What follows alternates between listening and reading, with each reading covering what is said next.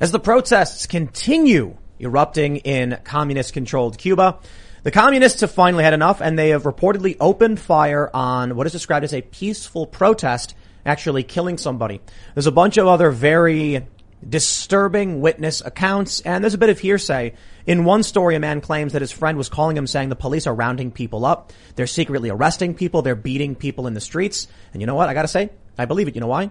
The Cubans shut down the internet so people couldn't spread the word. They arrested a journalist live on air while this journalist was giving an interview to a Spanish news anchor. If the people of Cuba really believed in their revolution, certainly the social media they would put out would be dramatically in favor of what was going on with the Cuban government. So why would they need to silence the people of Cuba unless it turns out the information coming out was desperate pleas for help, as the police brutally crack down on anybody who opposes their authoritarian regime? Well, we got that. We've got threats from Russia and China and Iran over U.S. potential actions in Cuba. Of course, you heard we talked about it last night. I believe we talked about it. The mayor of Miami saying we should potentially have airstrikes in Cuba. Man, this is escalating rather quickly. And then you've got South Africa. Massive food shortages are only getting worse because of the widespread rioting across the country. I think the death toll may be over 100 at this point. I'm not entirely sure. There's another interesting article, though. MIT. Somebody predicted in 1972 that by 2040, the economy, the system, society would collapse. And now they're saying we're on track for that. So add that to the list. We've got the fourth turning. We've got Thucydides' trap. And now we got some MIT report. Okay, the apocalypse is happening. Well, we'll talk all about it. Joining us today is, of course, Jack Posobiec. Welcome, everyone. We're here for the fourth turning. We are going to document it in full. We're going to talk about the axis of the elites between the CCP, the 1% of China, and the 1% of the U.S. forming a global overstate.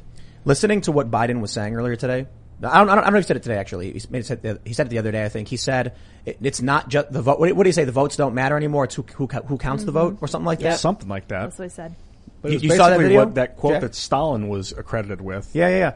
Well, I saw the one where he was saying, we've counted and recounted. There's never been an election that was scrutinized more highly than this. And I'm like, do you not remember the year 2000, Joe? Because I remember you going around for years afterwards saying, Al Gore won the election. Al Gore won the election. He said this, and I remember hanging chads. I remember having the magnifying glass up. Did they fill out this bubble? Did they fill out that bubble? Well, perhaps they actually meant to fill out the bubble in between the hanging bubbles. chads. Yeah. So no. We've had a very highly scrutinized election in the past, Joe. I just want to add something, because a lot of people were like, for the past several years when I would mention Civil War, they'd be like, Tim, you're so dumb. Why are you bringing it up? Joe Biden is now repeatedly referring to the right as akin to Confederates, saying over and over again, we face the biggest challenge to our democracy since the Civil War. That's no joke. How many times has he said that now? Like several times? So this is something that I've picked up. This is a rhetorical device that is not being used by accident by not just Joe Biden, but really his entire White House and the entire administration there. There is a reason that they keep referring to civil war. There is a reason they keep referring to their political opponents as the Confederates, who are essentially traitors, right? Traitors to the Republic, traitors to the Union in the time. There is a very direct goal that they are seeking, not only in the immediate term, right, in terms of the basic political win, but also they are in search of a crackdown. They are in search of, they have a solution, and they are just waiting for the problem to manifest itself. That's right. They know they're hanging on to power by a thread, so they need an excuse for physical force, intelligence agencies, everyone to just shut it down and seize full control. But we'll get into all this. We got Ian chilling. Yeah. That January 6th thing, I feel like their response was a little extreme. And they're still responding to it. They occupied Washington, D.C. for months. Yeah. I was there. I couldn't park my car. Yeah. That's creepy stuff that's going on, man. Crazy. Like, we don't even, our capital was occupied by military forces, and we don't even talk about it. It was earlier this year. Right? We don't even talk about it. They only just took the fences down. Right. They wanted crew-served gun emplacements. Do you remember that story? Yeah, that's right. Yeah. Right. They Pelosi actually wanted that, and I believe it was Pelosi who was saying that. Was saying, do we need crew-served guns up there just in case of what? Right, there was never any intelligence, and they would have them up there. And a few Republicans every once in a while, when Chris Wray would come up, and they would say, do you have any intel? Can you tell us what the threats are? Can you tell us what's going on? Now, interestingly enough, on April 2nd, there actually was a terrorist attack at the U.S. Capitol. However, it was conducted by a guy who was not a follower of QAnon or MAGA. No, it was a guy who was actually a follower of the Nation of Islam, Louis Farrakhan. And by the way, he actually murdered a Capitol Police officer, the only Capitol Police officer to be murdered in the line of duty since the 1990s. What was the date? Do you remember? I believe it was April 2nd, 4/2. So I'm calling it the 4/2. Yeah, we got to call it 4/2 for now. That's my birthday. Yeah. 4/2, baby. All right. I was down the street. I was actually down the street when it happened. We'll get into all that. We got Lydia. That's your birthday? I'm here in the corner. Yes, it is Ian's birthday. Happy birthday. Ian. Sorry. Thanks, Lydia. That's a bit of a downer, but yeah. All right. Well, before we get started, everybody go to timcast.com, become a member. We're going to have a members only segment coming up after the show. Usually goes around 11 or so, but if it goes late, it goes late, because we want to make sure we're getting you the best of the best of that content. But good news, it looks like our soft date right now is for a Monday launch of the new site, which you've probably seen. We've actually got some of the alpha articles already. You're going to see them tonight if you're watching on YouTube, and they look absolutely incredible. There's more to come.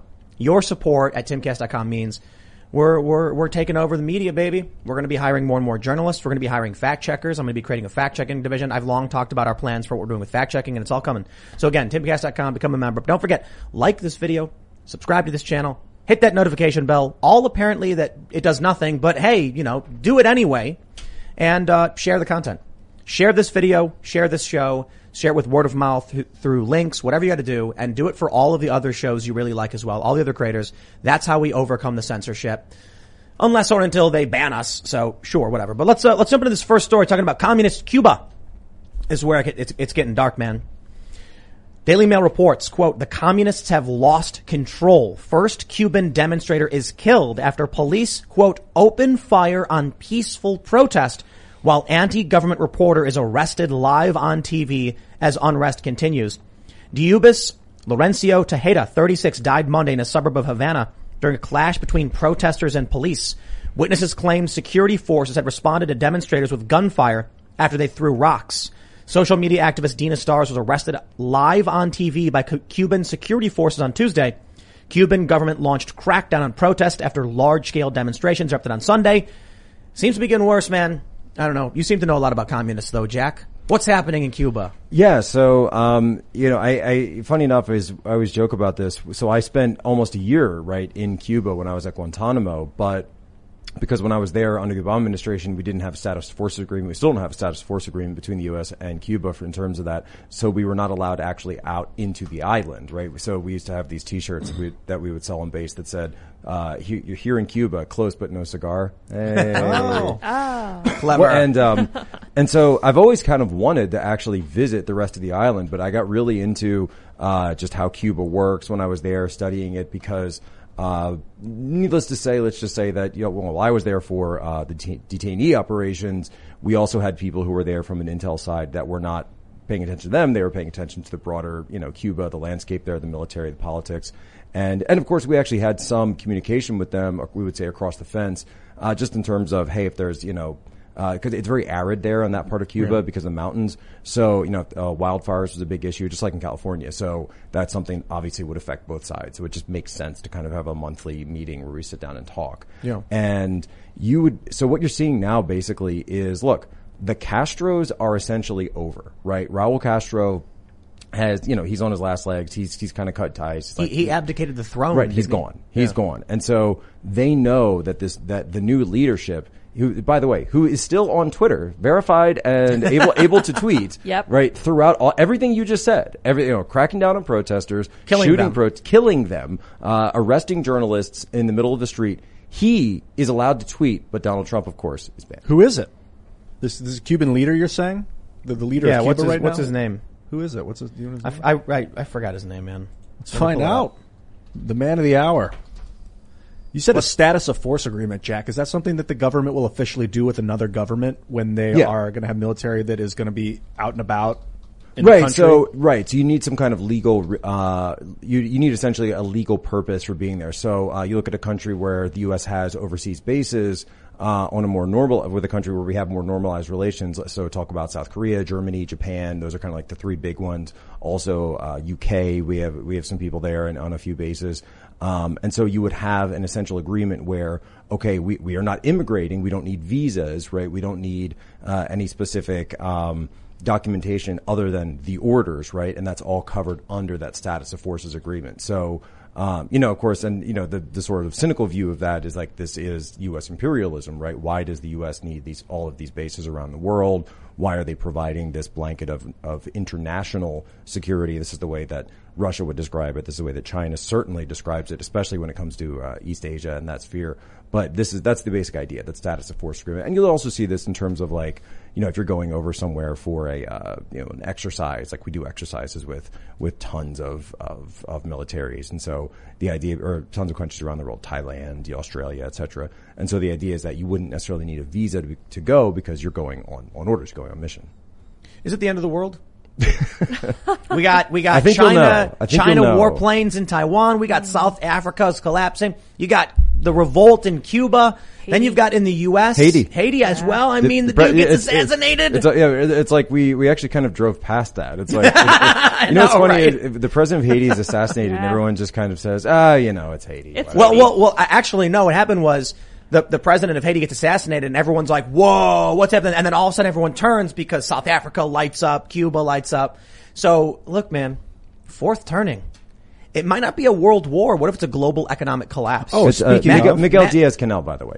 I pulled him up. Yeah. I have a BlackRock right here. I got you a BlackRock as well. What you're seeing now is, by the way, this is a reformation of the global order, right? This is a reformation because, for a variety of reasons, America, which, as I delineated before, which had maintained that system, and you can see the military power, but also the economic power and the cultural power of the United States.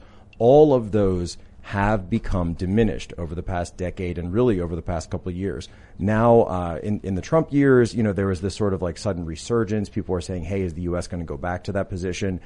But then that was basically usurped by Biden. And so that path seems to be closed. And now people are realizing they are going back into what the status quo pro ante was prior to Trump, and the phrase, I'm going to say it and you'll all remember it, this was managed decline, right? We were told this again and again throughout the Obama years. The U.S. is headed toward a managed decline. And we were told, they used all these technocratic phrases to sort of explain, well, this is just the way, things are going, and countries, they rise and they fall, and this is normal. And, I believe in American exceptionalism the same way Greeks believe in Greek exceptionalism, et cetera, et cetera. Right? That was the famous quote from Barack Obama.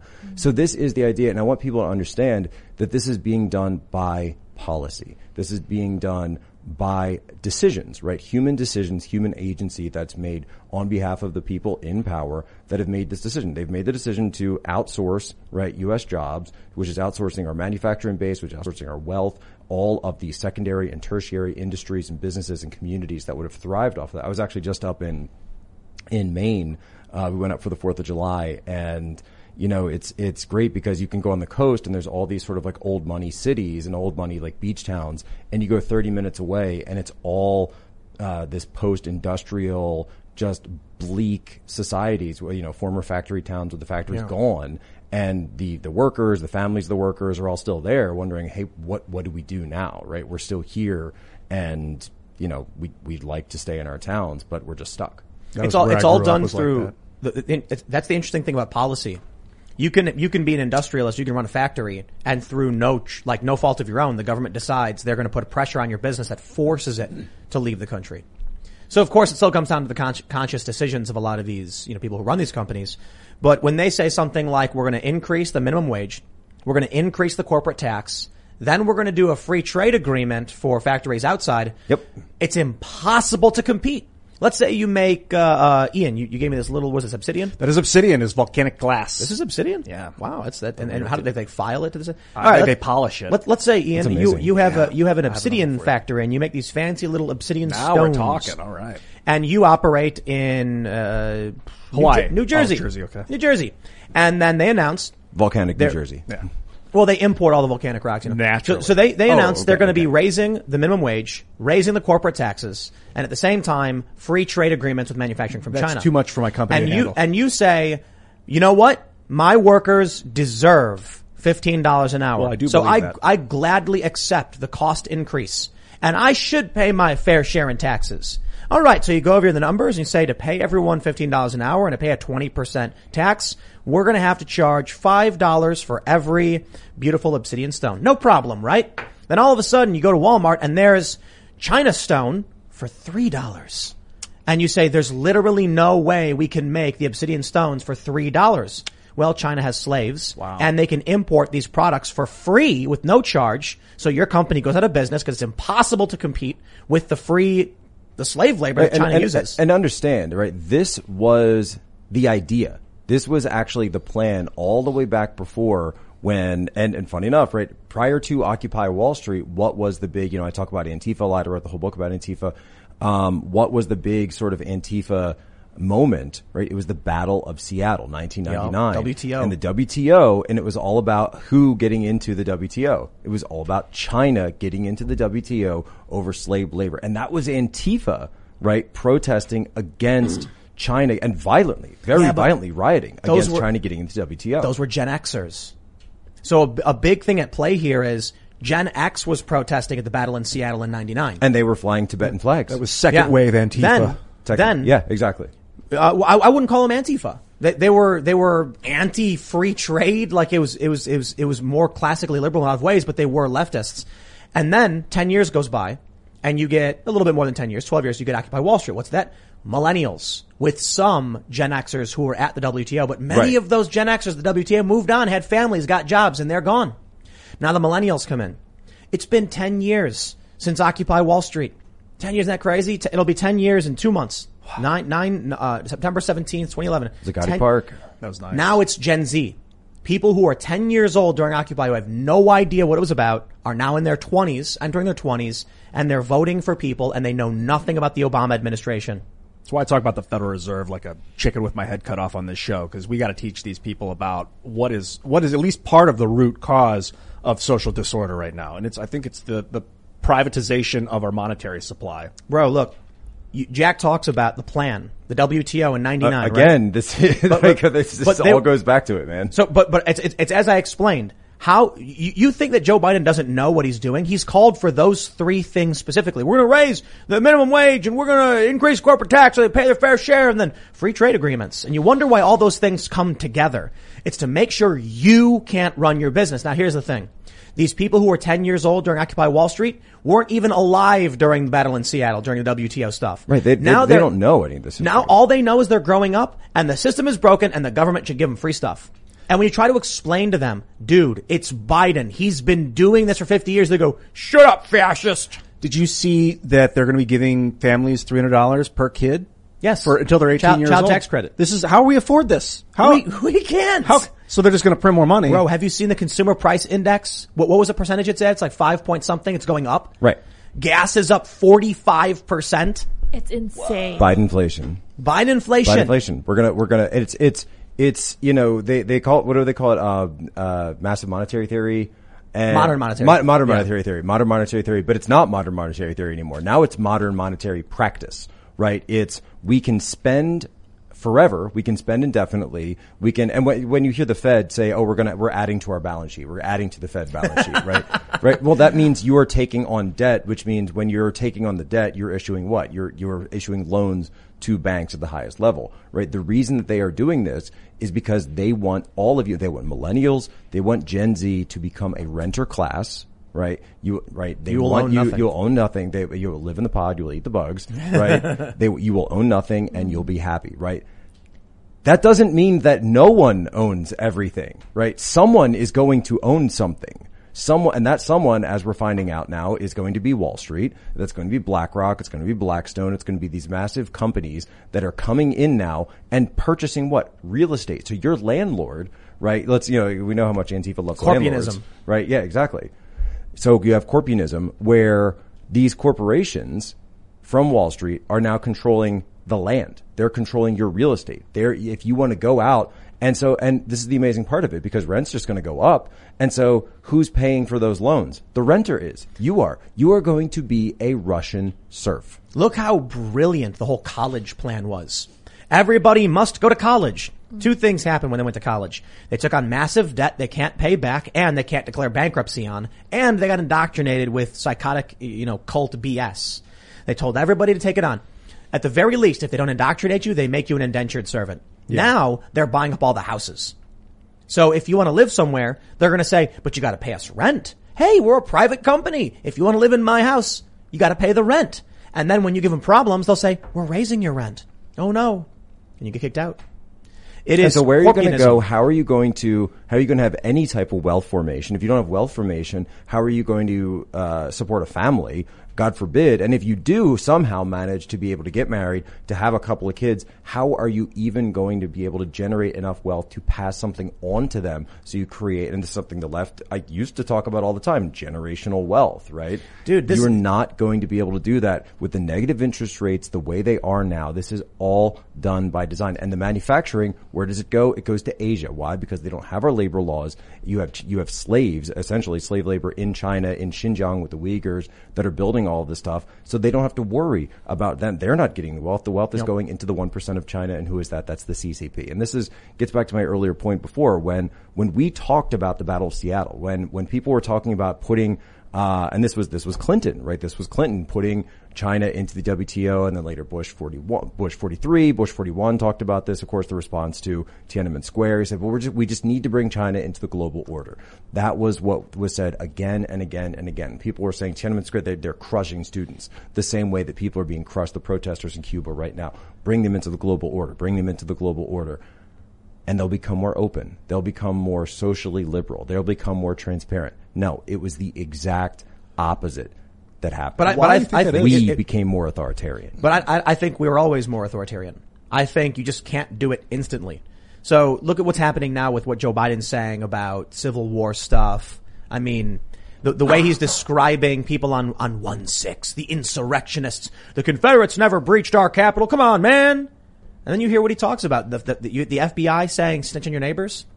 We're hearing that more and more. Joe Biden wouldn't have to. So there's that refrain too that I believe people will say that, if the situation were hopeless, the propaganda would be unnecessary. Mm-hmm. Joe Biden's not going to Philadelphia, not going to, where I'm from, and giving a massive speech, standing across, the Constitution Center is down across Independence Mall from the actual site of the signing of the Declaration and the Constitution. He's not going to give a speech like that from a position of strength. That was done from a position of weakness. That's because the contradictions are accelerating too fast right now. The Hegelian dialectic, which the left used to move forward, they used to progress with, is happening too fast, and not enough people are able to keep up with it. That's why they realize that their critical mass is falling apart. You mentioned on Twitter that I don't know how much you've confirmed this or not, but that there was a plan to put together a list of extremists that the insurrectionists followed on social media. Can you tell us what is that all about? So the reporting that I've got on that so far, it comes from a high-level White House official who's sending me this stuff and is saying that it's actually being driven by three people right now: Chris Wray, Nancy Pelosi, and Chuck Schumer. And Ron Klain in the White House is going along with it. Jill Biden is going along with it. And for the time being, Joe Biden is going along with it. I haven't actually been able to confirm whether or not Kamala is for or against this. But what it is they're going through the Jan 6 defendants, and they're trying to cross-reference everybody from that in terms of their social media and come up with kind of like a top 10 or I haven't been able to confirm how many it is or how far it's going, but find who the top people they were following on social media was, and then those people. And I said, well, what is it? Are you going for the actual people who are saying storm the Capitol or commit some act of violence? No. They're going for the people who were trying to just say, hey, show up on January 6th because the president is going to give a speech on the South Lawn, at the Oval, They're specifically putting a list of people who said, come to D.C. Come to D.C. Interesting. Yeah, so if you promoted that event, which of course was a speech from the president of the United States, right? This was not the thing that happened afterwards. Then you are essentially going to be put on this thing. And then this is going to be said now, and go with the report in Bloomberg. Right, Bloomberg is saying that Mike Lindell, of all people, because he had that comment about August and everything, that they're saying we're now tracking to see whether or not people commit violence. This is the FBI in Bloomberg saying we need to be careful about August because we think that there will be extremist attacks because Mike Lindell, who sells pillows, right, is talking about August, and so August might be a key date for the extremists. I got to tell you, man, there's a lot of people who want to show optimism. We got Steve Bannon and Michael Malice who have both said they've been very optimistic. But what we're watching, I mean, it tracks very similarly to the rise of any authoritarian regime of the past several hundred years, and it doesn't look like we're gonna walk out of this one. It looks like we're going to be underneath the boot on this one. So the question always comes down to that critical mass, right? Will there be some kind of conflict? Probably. Hopefully that it will be a political conflict in terms of it's done through words, it's done through elections, and we can steer clear of anything beyond that. That being said, though, I do think there's a reason that Joe Biden keeps talking about civil war. Again, there is not a day that goes by that you do not hear someone from the White House saying the phrase civil war or making some kind of reference to it. I go back all the way through why? From They 9 to January want it to happen 20th. or what? I believe they're trying to call their punch. I believe they're trying to call their punch. What do you mean call their punch? They want, this is what I was saying before, they want to be in a position where they can crack down. They want to be in a position where they have some kind of inciting event, right? In narrative fiction, they Shot talk heard about around the the inciting world. event, right? They want a shot heard around the world. They want something terrible like this. And you can go, by the way. So they can stop Trump. They can stop the so midterms. they can stop all of it. 2024. And beyond that, they want to stop the populist movement. They want to shut, ever since the internet really kind of came out, and then Internet 2.0 with the rise of social media came out, it became a very big problem for the people who used to be able to just control the narrative, right? None of this could have happened in the 90s, by the way. And so for the Gen Z types out there who are watching this saying, oh, well, I don't remember any of that, Battle Seattle, et cetera.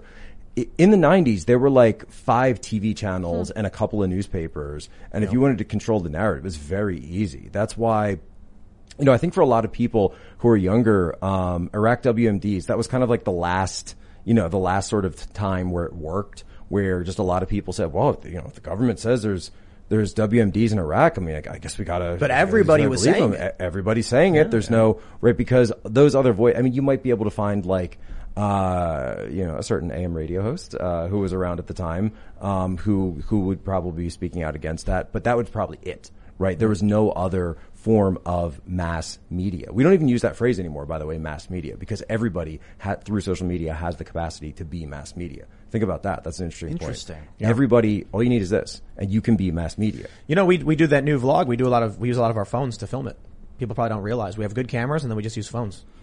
I always say the greatest journalist of 2016 was Zdenek Garza, the guy who was a firefighter on his day off on 9/11, who decided to go to the memorial and then got that video of Hillary passing out when everybody in the world said that it wasn't happening. But what did he do? He had the wherewithal and he had the mental preparedness to say, I'm going to turn my camera, I'm going to film this, and then, right, and this is the spark of just history. This is the spark of the turn of history. I'm going to upload it to my Twitter account. And then somehow, and he only had a couple thousand followers, but it was enough that it generated more and more. And then it became, I really do think that was the day she lost the election. You're saying that they want to call their punch and think about everything Biden's been doing. It's not just saying civil war over and over again. It's that, the FBI comes out and says, you're in a position, catch the extremists and your family and your friends. You've got the FBI saying white supremacists are the biggest threat. They're saying these things over and over and over again, even though it's not backed up by any real data or any real news, because you repeat the lie enough, people start to believe it's true. But they're planting the seeds. Right. And then you've also got, and you can see this in the documents that are coming out from DOJ and all this. They've got people in Facebook chat rooms. They've got people in telegrams. They've got informants all over the place. It just came out. BuzzFeed, of all people, BuzzFeed just said that the Michigan plot had 12 FBI informants involved. Out of what, 17 people? Right. Right. 12 FBI informants. So here's what happens. A year from now. That's BuzzFeed. That's not like, A year from now, something happens and they'll be like, see, we told you. Yeah, right. Like a year goes by and they're just waiting like any one day and these 365. It actually, I'll put it this way. do you remember the Simpsons episode where Homer it turns out he hasn't paid his taxes, so they ask him to go undercover on his friends? And then so they put a wire on him, and it's like this huge box under his shirt, and he's walking around Moe's, and he says, so you guys committing any crimes right now? and they're like, Homer, do you mean like the time that you were trying to counterfeit money? And Boo's like, no, I mean like stuff that involves you. Time, like, and then they give more examples. Yeah, and I think Mo has like a killer whale in the back room or something, and all these Japanese guys, and he's like, get rid of it, get out of here, guys, get out of here. Right? That's what the Democrats are doing. Right. So that's, I mean, and I laugh, but that's kind of what's going on right now. Is that you have a solution in search of a problem. By the way, this is something that I saw in the intelligence community, when I was in there,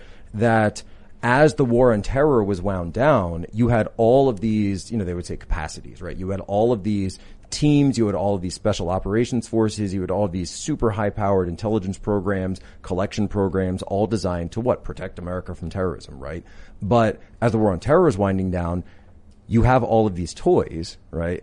And yet you don't have any authority to use them anywhere. So you have to say, and you have all these people who have joined saying, hey, I need to defend the country. I've been told we have all this Gucci hardware, these Gucci programs. I've gone to this training. I've gone to that training. What do you mean I can't go kick down some doors? What do you mean I can't go after somebody? I've got to go after someone. There's got to be somebody out there, right? When you are a hammer, you view everyone as a nail, right? And so you have a supply and demand problem when it came to terrorism.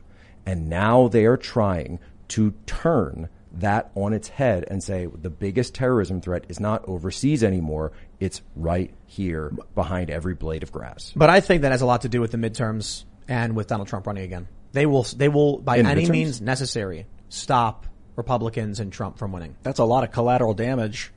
Yep. You think that they would do that? Right now they're hanging on to power by a hair. They have the Senate only by the tiebreaker vote, and they have 11 votes in the House, I think. So it's close, yeah. It's close. So 2022 comes up. I mean, look, we saw Republicans win safe Democrat districts in 2020. This could be the Republicans taking back the House. And as I've said, the Republicans, they won't, but they should immediately impeach Joe Biden for all of the, look, if they could impeach Trump over a phone call with Ukraine, we got way more than that about Joe Biden with Ukraine and Mexico and all the other garbage he did with his son Hunter. But the Republicans get that House. They can start filing subpoenas. They can do what the Democrats did. Now, the Democrats aren't going to let that happen. Not to mention the Republicans probably wouldn't do it anyway because they're really, really weak. But the Democrats don't want to lose power. That all depends on which Republicans end up winning these primaries. That's why the primary fight is so big right now.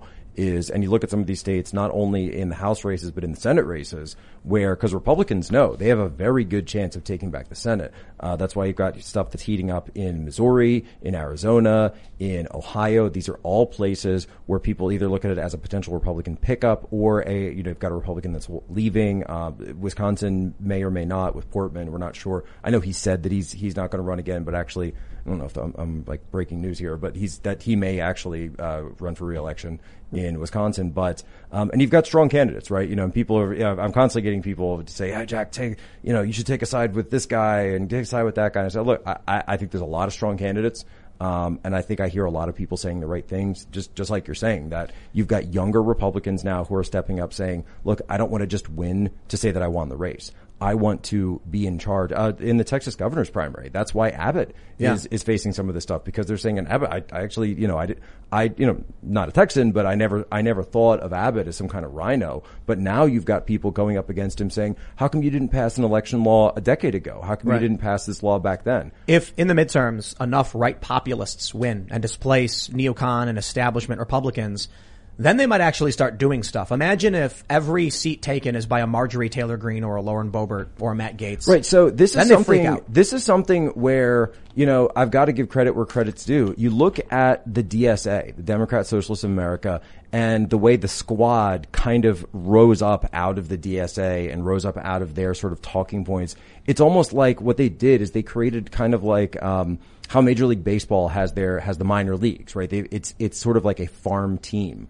where people can compete, people can move up their way up in the ranks, and then as they get up into Congress, they then are beholden to all of that stuff that they had to go through when they came up through the DSA. Well, the right doesn't have anything like that. The right has no organizations like that whatsoever. That may be changing, but from this point on, it's just more like, it's kind of more of a free for all. But I do see that as a potential model for people on the right, or for just people who are populists in general, to say, look, we are going to have our own organizations that are maybe have a tenuous affiliation with, one side or the other, but what they really serve to do is to credential people, is to bring them up through the ranks, is to give, kind of like put them through the ringer, here and there. And then when it comes to actually running, we are going to say, okay, I know who this person is because I knew them from, all those years. So let's go back to, what the Democrats are doing, or the Biden administration specifically, targeting people with this terrorism.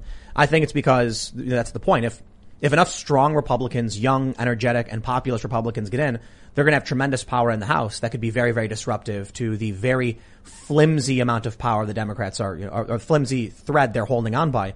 So how do you stop it? Well, you continually say that the Republicans are insurrectionists. They're the problem. They support Trump. This proves it.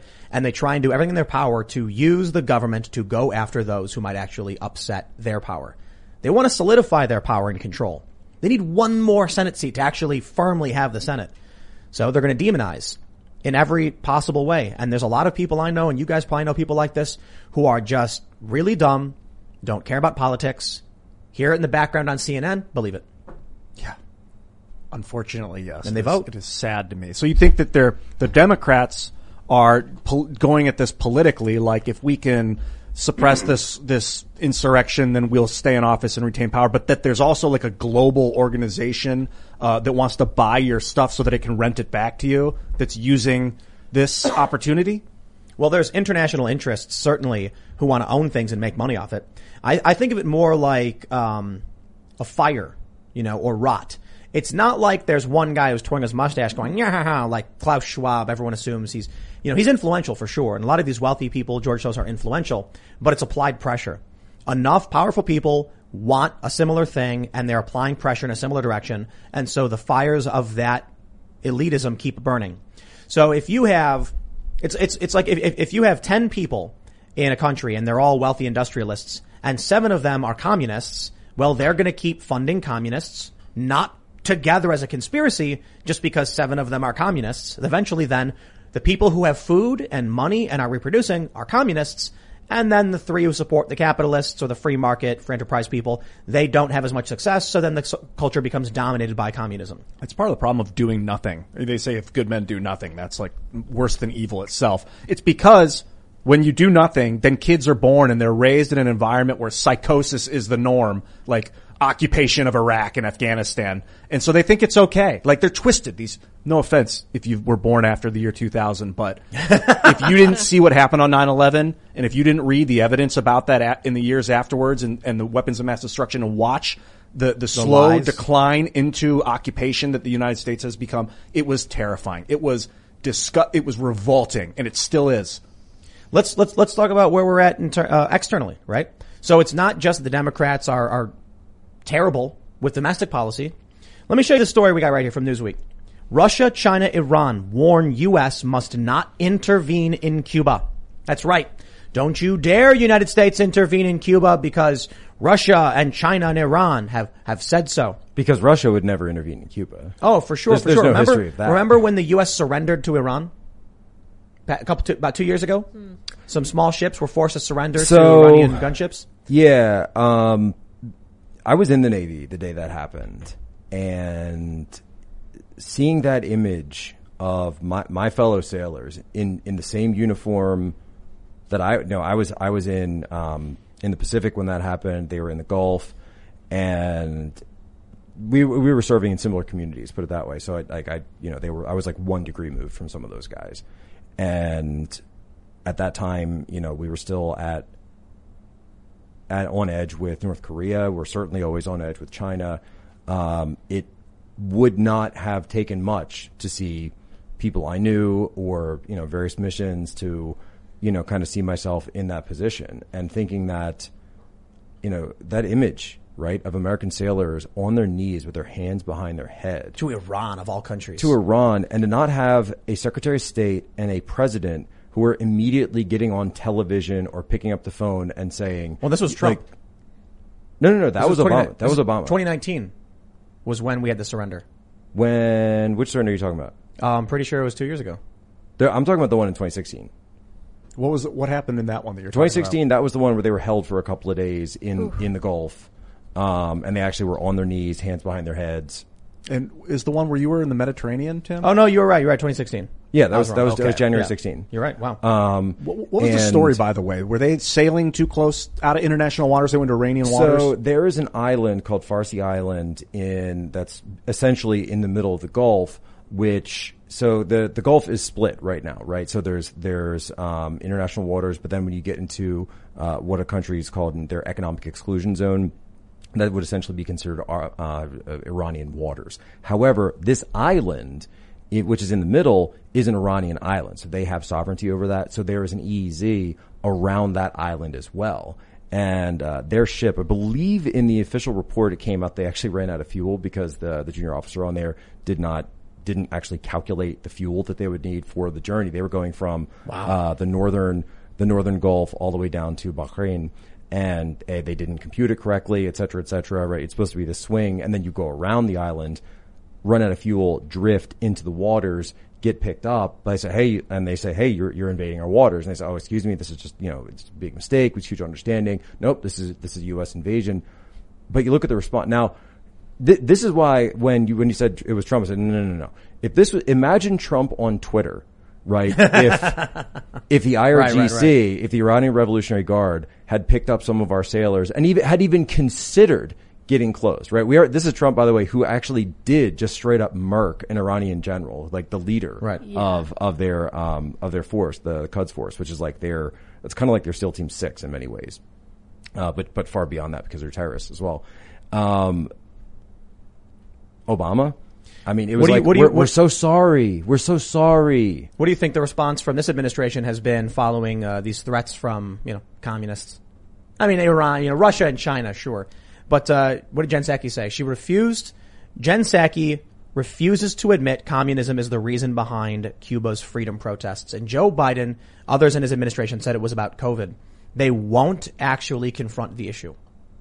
They won't actually speak to the public honestly about what's going on in Cuba. So this is actually they're scared. This is actually a situation where Biden, who and I'll give him some advice. I don't think he'll take it, but if he wanted to be smart, this is a chance where you could stand up for U.S. leadership for this is Monroe Doctrine. This is the Caribbean, right? This is nowhere near China. This is nowhere near Russia. This is our backyard. You don't tell us what we're going to do here. Right? That's not how this works, right? You could have that, and that, by the way, that used to be U.S. policy going back Democrats, Republicans. That was not a partisan issue. That was, we are going to pay attention to what's going on in our backyard because it is in our national strategic interest to do so, right? Because that actually matters. That's why Guantanamo Bay is our oldest overseas, institution, our overseas military installation that we have since 1898.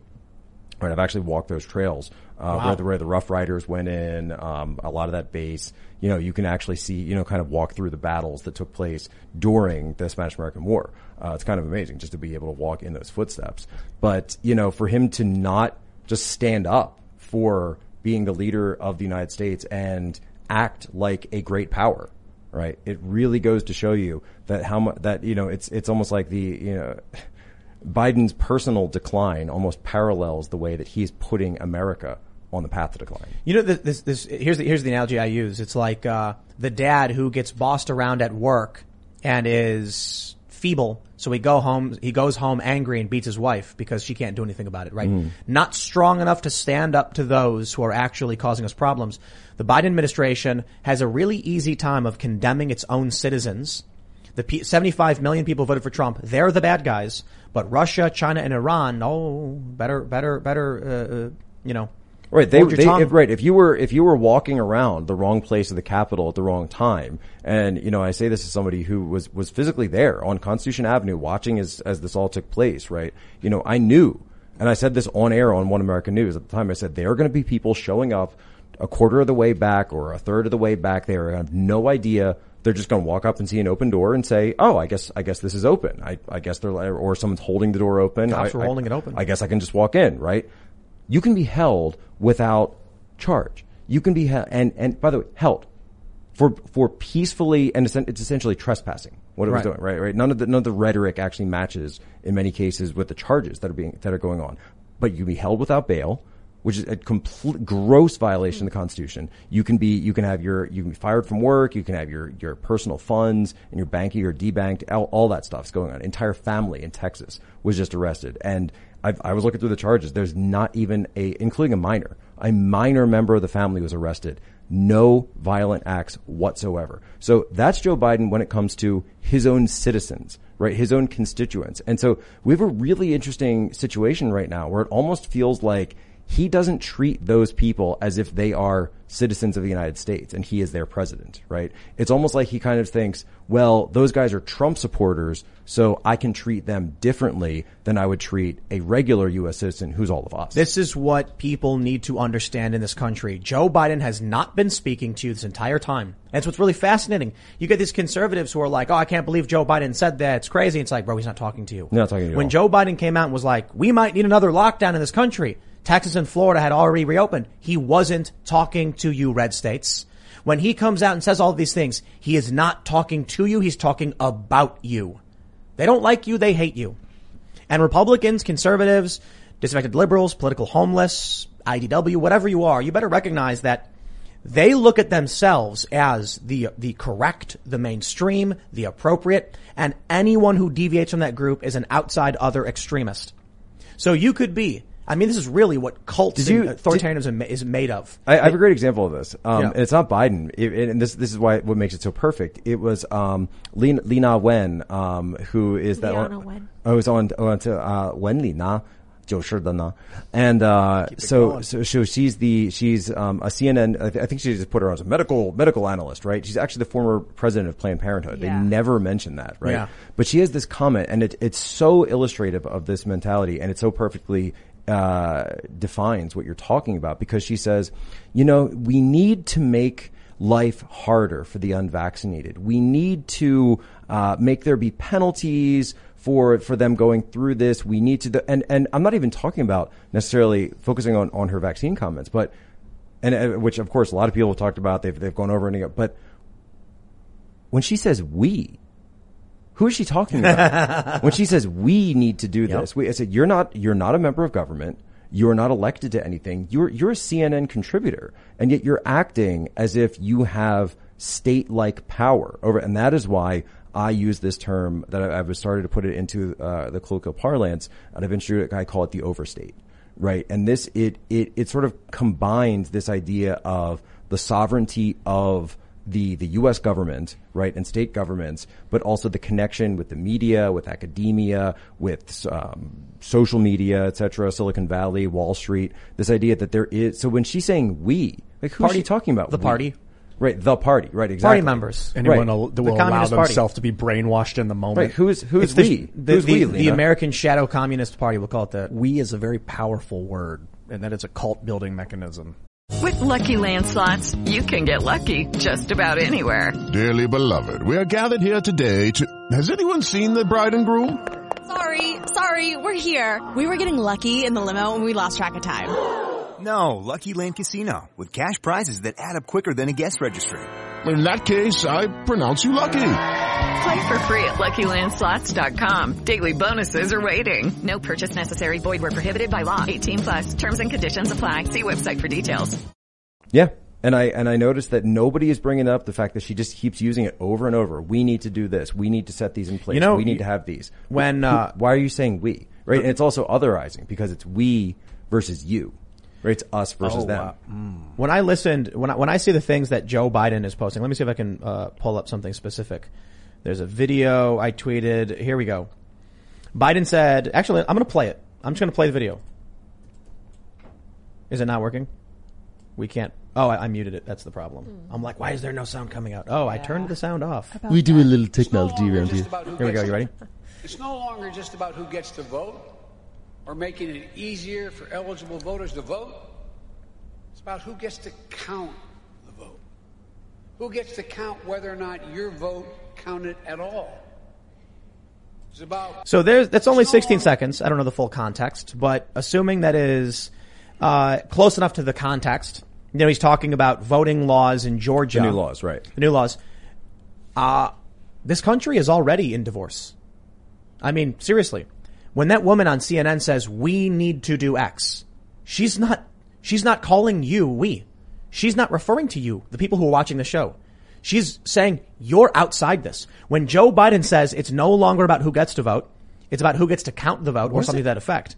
Yeah. He's basically saying it doesn't matter. What is he talking about? Where's the context of that?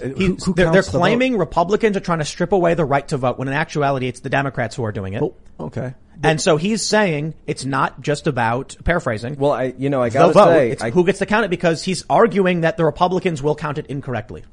Can I just say though, I gotta say this, I gotta be clear. We're gonna do a little fact checking around here. Thank you, Jack. As I was driving up here, and we're not gonna dox, but we are in a somewhat rural area, I did not see a single FedEx Kinko's on my entire drive here. And Kamala Harris, Yeah. I gotta say, I think she's right on this one. No Kinko's, even though they went out of business 15 years ago. Not a single Kinko's did I see. She actually said Kinko's. She actually said Kinko's. Out of business for 15 years. Yeah, well, they were, it's FedEx. Oh, FedEx. Yeah, so store, FedEx okay. bought them out. But even still, like she said Kinko's. Kinko's. That's Listen. Kitty City. We've had a lot of people talk about peaceful divorce in this country. And I'm not a fan because I don't want to see China take over. Like, we need American unity, American culture. We need to have a strong comeback. But a lot of people have said, peaceful divorce. Let me ask you a question. Yeah. How many presidents do we have right now? How many presidents of the United States do we have right now? I don't know what you mean by that. Like, obviously we have one. We have Joe Biden. Right, we have Joe Biden. But do you think that there are people who, at this point, just see him so illegitimate that they just don't view him as the president, and they would view someone else? This is not Biden or Trump. This is 2016 when people said Trump is not my president. Right. That's exactly that where it started. Schism where there were and Russia. Tens of millions. And you can go, by the way, Joe Biden, you have the clip he said there, but there was another clip where he said, that's not how we do things in America. You win, you lose, and then you go on. You don't keep whining about it. And then I'm like, Joe, I'd take 2 seconds and run a Twitter search on his own account. And he says, the 2016 election was interfered with by Russia. They've undermined our democracy, right? Pelosi said it. Right. But it's right in your own words. In your own words, you said essentially that Donald Trump didn't win because of Russia. So you were saying he was an illegitimate president just months ago. When Joe Biden, Democrat pundits, CNN, begin referring to themselves as we, which excludes you, you need to recognize what that means is happening in this country. Already it is very obvious that there are two clearly distinct groups. One currently has the power of federal law enforcement, and they are using it to crush dissidents. Like little old ladies. There's that video where the cop opens the door for the little old lady, arrested, charged. Some of these people in solitary. Antifa, free to go.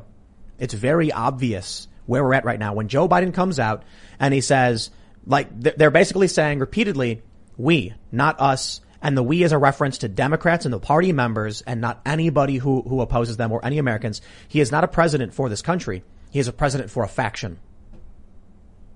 You can use the word we for everybody. Like, I think we need decentralized free software social media. And I'm not talking about a group of us. I mean, all humans. Of course. But when she said we need to make life hard for the people who aren't vaccinated. Yeah, it's abusive. Right. In her context, she's referring to we as a select group of people, how they are going to control and punish.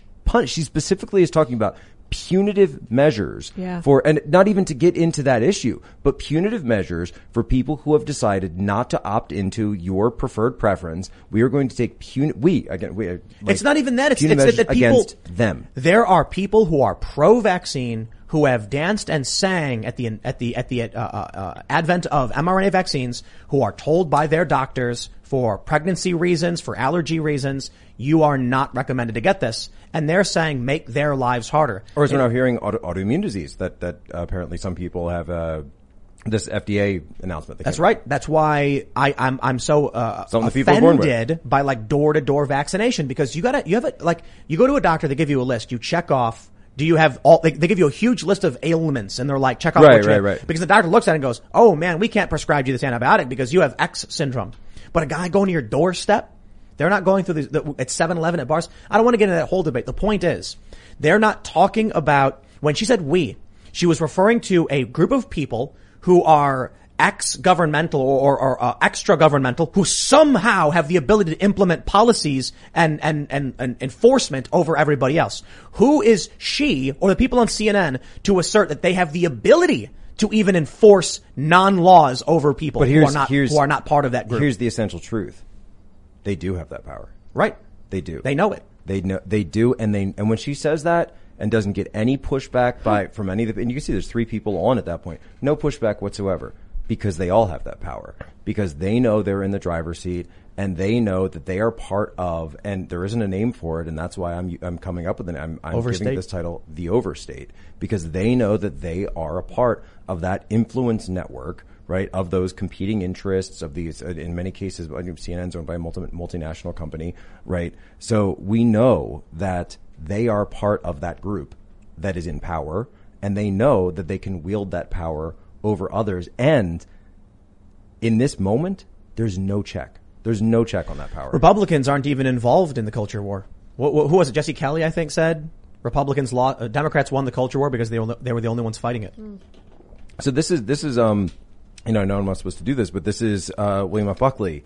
This is the problem with his famous phrase. So his famous phrase was, a conservative is someone who stands athwart history yelling stop, right? Well, if you're just someone who's standing athwart history yelling stop, and yet other people are going to say, hey, let's try this, let's go here, was he insulting conservatives? No, that was his, that is like his, this is like his most famous quote that's attributed to him. Who would want to be a conservative? Right. And he's not actually, now, if you are a conservative, you can say, well, I see what he's saying. We need to preserve institutions and social norms and culture and morality that have sustained us for all these years, et cetera, et cetera. But if that's your tactic, to just sit there and say, stop, we're not going to do any of this anymore. It's like, no one's going to come to your party, man. Yeah. Nobody's going to show up. He's right. You're not offering anyone anything. He is right. That's exactly what conservatives are. And always have followed that for 70 years. But he's identified the group. They didn't adhere to what he said. He identified a group of people that just said, we're good here. And that's it. They're not fighting. So I don't know. Right, standing. So you just stand there and say stop. Paul Ryan with his little bow tie. I think there's a lot of things in this country that need to change, but I think there's a lot of things that are good. We want to keep the good. Imagine, what these communists are, the overstate, the party members. They represent a group that says, we got this amazing skyscraper, let's tear the whole thing down and then live amongst the rubble as we rebuild. Then you have conservatives who are like, the building's fine as it is, stop. And then you've got other people who are saying, we can probably improve this building quite a bit. Let's keep it and get rid of the broken parts and put in good parts. I like those people. That's how I identify. That makes the most sense. So I don't identify with those who are like, burn it down. This is my problem with the way that a lot of people have been going against the CRT debate, the critical race theory debate, which, and don't get me wrong, I think people are doing fantastic work, Chris Rupo specifically on that front. But if you're just going to be one of these governors who says, I'm banning critical race theory and critical race theory bad, like, okay, but if you ever come out of power, they can just take that away, right? You need to be explaining to people the alternative. You need to be explaining to people what is, number one, true history, but then also why, right? Why are these things considered good and this is considered bad? You can't just say to people, we're going to ban this and this is out. Then I think that's why I think conservative is probably the wrong word. Populist maybe is a better word for it. I think so. When we had Charlie Kirk on the show, he mentioned that during Occupy, the conservative movement wasn't ready for a lot of these things, like calling out the corporations and censorship and Wall Street and big tech and things like that. And I'm like, I don't think conservatives ever are, because they're literally always just saying stop. Reactionary? Is that what those reactionaries are? Yeah, reactionaries oppose the revolution. Right, so reactionary is a term that came up during the French Revolution. And so it was actually a propaganda term used by the Jacobins and the murderous authoritarians of the French Revolution for their political opponents, who said, hey, maybe we shouldn't kill everybody and destroy all of French culture. Maybe we can just go around executing people because we decide we want to. They were called reactionary. So this was actually a propaganda term used by the Red Terror. Right. So, back to the conservative statement, the populist is maybe a better word. The libertarians are very much involved, but they don't like Donald Trump. I think with Dave Smith and the Mises Caucus, you actually have strong principled libertarians now who very much so will say they don't like Donald Trump, but very much so will oppose a lot of what the Democrats are doing. And I think that's something a lot of the populists actually agree with. So they might not agree with criticism of Trump, but I think the one thing that Trump animated, or the one thing about Trump that animated a lot of people, was anti-establishment. I think there's substantially more anti-establishment people in whatever this faction is. So I don't know what the right word is to describe them. The people who are actually demanding things. You look at people like, Lauren Boebert or Marjorie Taylor Greene, who actually say, hey, we want a thing. Most Republicans are like, we say no to Democrats. I'm like, well, what are you for? What are you actually advocating for? Okay, I'm smiling right now because you mentioned those, and I want everyone to know that I didn't say anything to Tim prior to this show, but you mentioned those two names just because you see as two people who are fighting, right? You look in the news and they're actively fighting for things. When I said that they were potentially members of Congress that were on the Joe Biden list, it was exactly those two, Marjorie Taylor Greene and Lauren Boebert. I just those two. Here's our list. It's two people. So far, I mean, again, I don't know if this is the final list, but those are the two members of Congress that I was told. You know what they've done? You know what big tech has done? By banning people on the right, they have made sure that the only voices you hear are for the most part, spineless, weak Republicans who just say, please stop Democrats. The fierce, fighting, angry people who are like, this is what we want and why we want it, all have been banned. Not all, but mostly.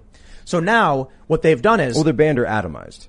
What do you mean by atomized? So atomized is a great example for, Marjorie Taylor Greene, right? It's like, right. We've isolated you, we've broken you down to your constituent atoms. You're not a Republican, right? And they force her to go through these struggle sessions.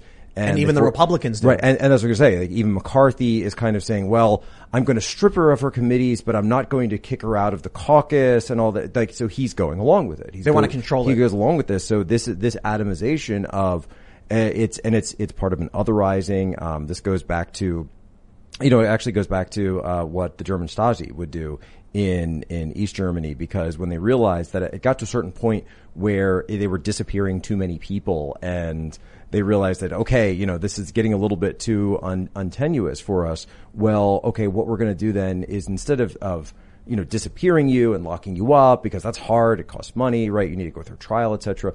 We're just going to destroy your reputation. Right? We're just going to destroy what people think of you. We're going to smear you. We're going to attack you. We're going to use all of our power implements so that people, you can be out there and you can have your quote unquote free speech, but no one will listen to you. Yeah. They amazingly condemn Marjorie Taylor Greene for things she said before she was even in office. Right. Kevin McCarthy goes along with everything the Democrats say, and it's very obvious. The establishment Republicans and the Democrats are part of the Uniparty. And right now the Republicans are just frantic because there is an invasive force of populists who have come in and started making changes. So maybe what'll happen is, they'll put out that list. Oh, Lauren Boebert and Marjorie Taylor Greene are on that list, huh? I'd imagine the America First candidates, the right-wing populist candidates, obviously huge overlap, the ones who are trying to primary, they're all going to be labeled extremists. There's going to be stories in every major newspaper about, these Republicans, they're evil and dangerous. We can't let them win. And by the way, I don't know if anyone saw this, but this is a huge problem that the populists have, right? Liz Cheney, right? Liz Cheney, who's sort of the avatar of sort of the anti-populist. She's the avatar of the establishment wing, or she's been propped up as this. She just raised $1.8 million, right? She actually put up the highest numbers for any House member. Right, that's Liz Cheney. Now, I'd like to go through that 1.8 million and where'd see she get exactly it from? Where's all that coming from. Well, the Squad members raise most of their money outside their districts. Squad raised a ton of money. This is going to come down to a money fight. And there are extremely powerful interests that are fighting against this. And so I do believe, by the way, that populists have the upper hand in terms of numbers right now. I really do. But the money side is going to get filtered in. They've broken the working class. Oh, sure, you might have the working class on your side. 1 million grassroots donors who are too broke now because the economy's been destroyed to actually give you a penny to help your campaign. Yeah, when the Roman Empire fell apart completely, the middle class eviscerated and evaporated. It was gone. They completely disseminated the working middle class. You've got these elites worth the net worth of the billionaires went up substantially. The major corporations' stock values started to skyrocket. Small businesses destroyed. And what did that help do? Destroy grassroots activism. Bernie Sanders famously had an average donation of $23 or whatever that number was. I am once again asking. But Bernie was able to rise up because he had the people on his side, and all of that money flowing into him empowered him greatly. Well, be it fortuitous for the establishment that they have destroyed the economy and hurt the working class and made them mostly destitute and homeless and living off of government welfare and unemployment bills and child tax credits. Now you could have 10 million supporters. If they're too broke to donate to you, they don't. But the wealthy elites whose net worth went up, they can donate whatever they want to whoever they want. Super PACs. So we went to the, you mentioned the workers, right? We were out in Nevada for the UFC fight. We went to Joe Rogan and Dave Chappelle the night before, and then because Rogan's in town because he does commentary, so we go to McGregor and Poirier, and at the stadiums where we were going, at the arenas where we were going to show up, the concession stands, the line was like 40 minutes long for each of them. Why? You would go up and you see there's only 2 people working behind the stand there. Wow. That's it. Right? Because that town, that city that's the entertainment capital of the state, right? That's their entire economy. It was decimated by COVID, and now they have a worker shortage because there's so many people that are living off of government. I say, hey, I get this money for free. For that, I got to go deal with drunk people. I got to go deal with, whatever. You got my order wrong, so I got to go deal with emotional abuse. Why go back to work if I can still get government money for this? It's a massive worker shortage out there. It's a time bomb. It's the bill will come due. It's which law of thermodynamics, Ian? Perhaps the second law of thermodynamics. Second law. To be honest, I don't know. Are you talking about when an object in motion will remain in motion unless forced upon? This idea that you can get things for free without making things. Oh, free energy. Yeah, eventually what happens is the value of the dollar becomes zero because why work? Well, the problem with the thermodynamic thing that says you can't get more energy out of a system than you put into it only assumes that there's a closed system that you're working within. But in reality, there are no closed systems. Energy can always come from further away than we knew it existed. So I do believe 0 point energy You mean is possible. Slave labor in China? Yeah, there will always be more slaves. We can always have more children and make them more slaves. I'm kind of being joking around, but I'm also being honest. Americans spending money and not producing anything won't last We'll forever. have to default on it. We're going to have to default on the federal government. And by the way, this all goes back to the 90s. This goes back to NAFTA. This goes back to China and the WTO. Which goes back to 79. This goes back. It goes back and back and back. This was the idea. China will be the manufacturing base, right? That will be China. That will be moved to China, right? And then America will be the consumers. America will say, you sit there, you're going to, whatever is the new movie that gets rolled off the assembly line, you're all going to go watch it. And now they don't even need to do that. Now you're just streaming, right? You can just sit in your home and you're going to have it delivered to you, and you click this and you say, oh, I'm going to watch this. And then you just go on to the next one, and you go on to the next one. It's the end of days, my friends. Check out this story from the Daily Mail. 1972 prediction of the collapse of society is on track to happen by 2040. Economic growth will halt in a decade. Food will become scarce and human population will decline. KPMG study finds. They say MIT used a world simulation model to learn how our world would fare from 1972 to 2060. The model looked at a number of factors, such as population, industrial output, and persistent pollution, and found a societal collapse could happen by 2040. The research was criticized at the time, but an accounting firm Analysis took another look at MIT's data and found their stark prediction was correct. The recent work shows our business as usual mentality will spark a decline of economic growth within the next decade, but a total collapse by 2040. I wonder if there are powerful international elites who saw that news in 1972, saw those stories, and then not by a conspiracy, but by a standalone complex. Very powerful individuals influenced by similar things decided to take actions within their industries in a certain direction, which led us to today. Oh, like a self-fulfilling prophecy? I got one. I can go back even further. What do you got? Nikola Tesla. What did he say? 1920s. And it's just very quick. Technical advances are inevitably driving us toward the grossest kind of materialism. Mm-hmm. Before long, the social system of bee life will be universal. Bee life. Bugmen. So we've got Cuba. Predicted by Tesla. We've got Cuba and revolt. Maybe it's nothing. Maybe it's a one-off. We got South Africa. There was some audio that was posted by the guy, Phoenix Ammunition guys tweeted this out, retweeted it, where it's like audio recordings where he's like, we're lending out 1,000 rounds. They're saying they're running out of ammunition. And then there's another audio recording where it's like, we're running out of bullets. There's thousands of them. We can't stop them. By nightfall, the city will burn. South Africa, dude. When you look at these things, Did you see Jacob Zuma's son, by the way? Oh, yeah. He comes loot out responsibly. Loot responsibly.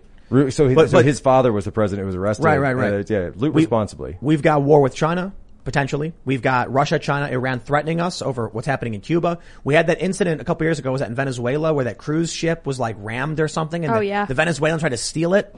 You get this MIT report, and we're sitting here talking about civil war and Thucydides' trap and the fourth turning, and now we can add another predictor to that mix. You know, humans blowing each other up is one problem, and I don't want to derail this because this is a good conversation, but what I fear is what happened in Texas when it froze over and the wind turbines stopped working, the electric grid shut down, the centralized electric grid failed, people started freezing to death, wildfires that burn people alive because they can't get out, asteroid impacts, collisions, floods. We have a centralized electric grid that cannot handle these things. People without electricity, I've never seen that in my life, and I don't want to. But that's what I'm afraid of. This stuff, blowing each other up, this has been a threat since the dawn of man. This 2040 study isn't saying we're going to blow up. It's going to say society is going to collapse. Jeez. Hello, it is Ryan, and I was on a flight the other day playing one of my favorite social spin slot games on ChumbaCasino.com. I looked over the person sitting next to me, and you know what they were doing?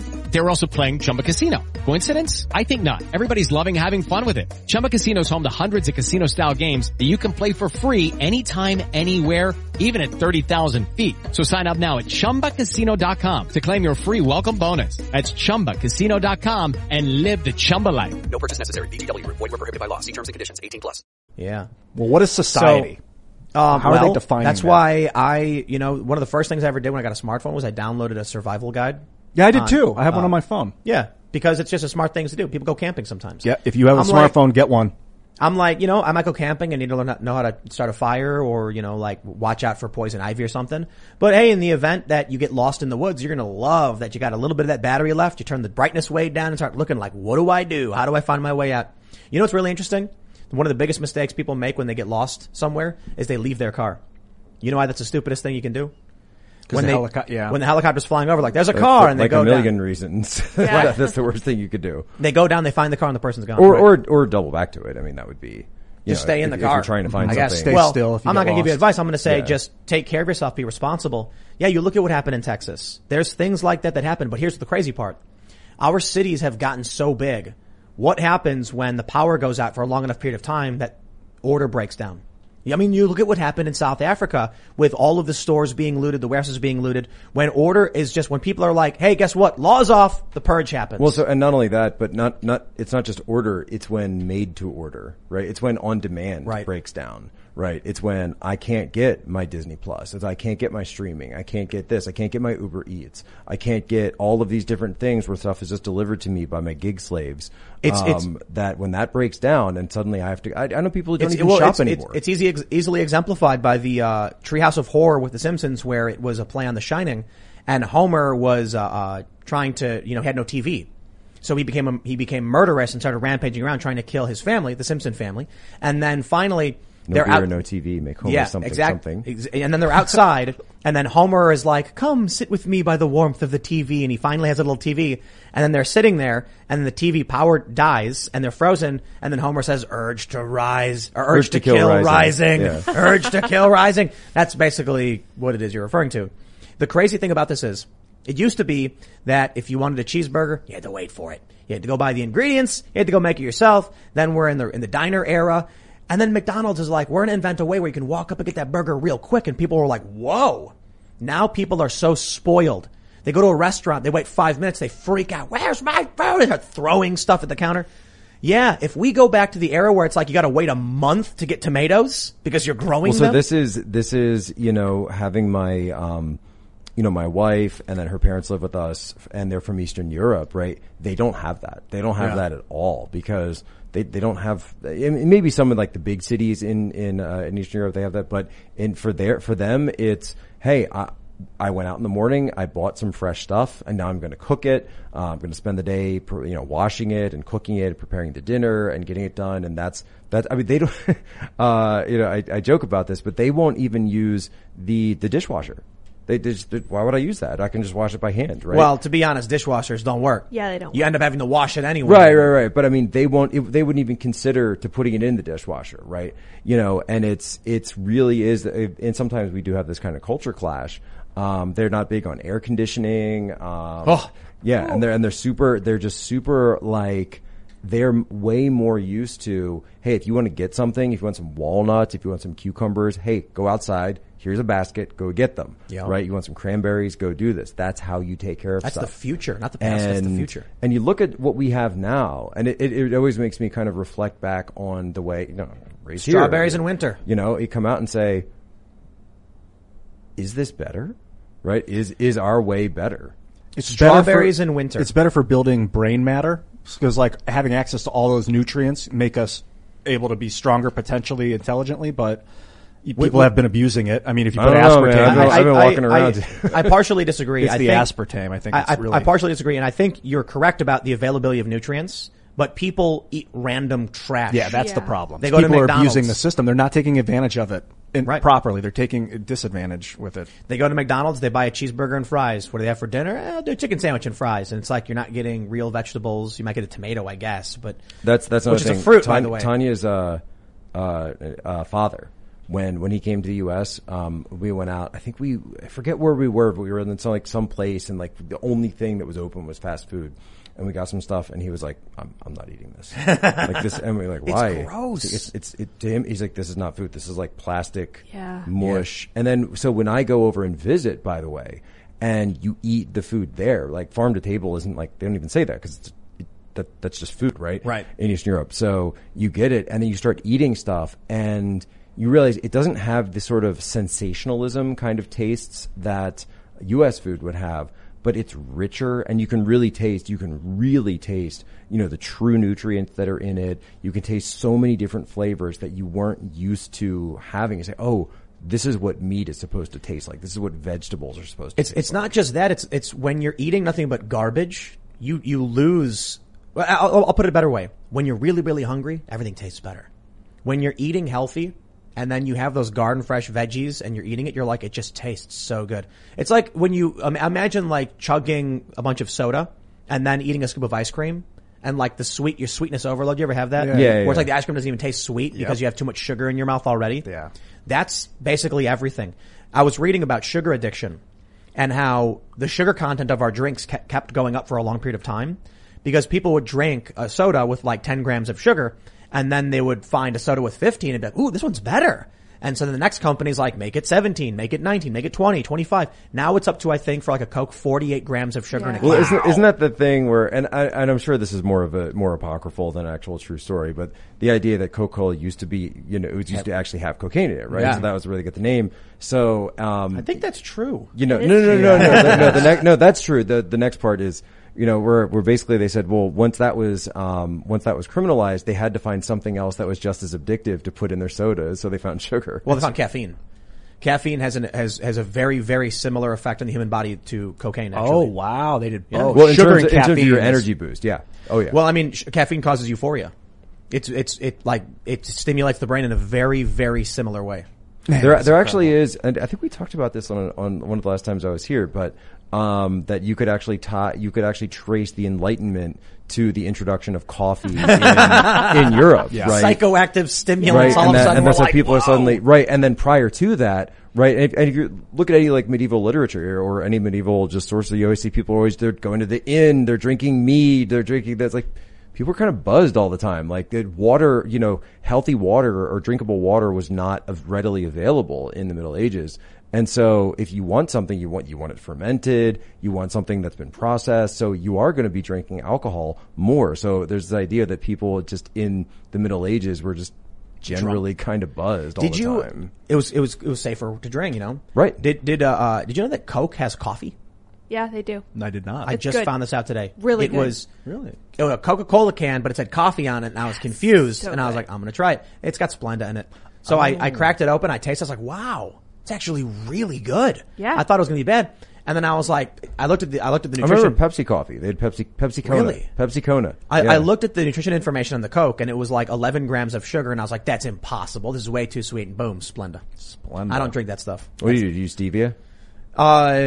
Stevia is all right, but I just either drink water or I drink pure sugar, cane sugar, or whatever. Splenda's I'll drink sucralose, which is sucralose. Yeah, it's your body doesn't digest it. I'm not a fan of that stuff. I like monk fruit.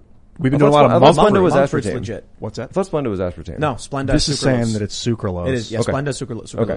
Or the original. I don't care for any of that stuff. Maybe that's equal. Oh, this says that they originally were contained sucralose. It's also known for using monk fruit, stevia, and allulose. Yeah, monk fruit I hear is all right.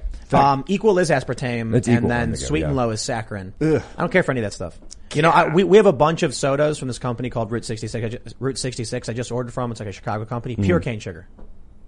I don't want to have too much of that anyway, but if we're going to have soda, pure cane. We do have these Japanese sodas that are really fun. It's got the marble and you like pop it in. Yeah. And that's fructose glucose syrup, which probably just means high fructose corn syrup. So, we got a bunch of sodas with that high fructose corn syrup. I'm not a fan What's of the that new stuff. stuff? Something fructose. There's a new kind of fructose that's out. Well, that's the other thing, by the way, I gotta find it out. with Tanya. She anything that's like sodas, anything carbonated, all that. She just doesn't want any of it. Water. That's great. Just amazing. She's like, she drinks water, and if she wants a little bit of a pick me up, she'll go for a green tea.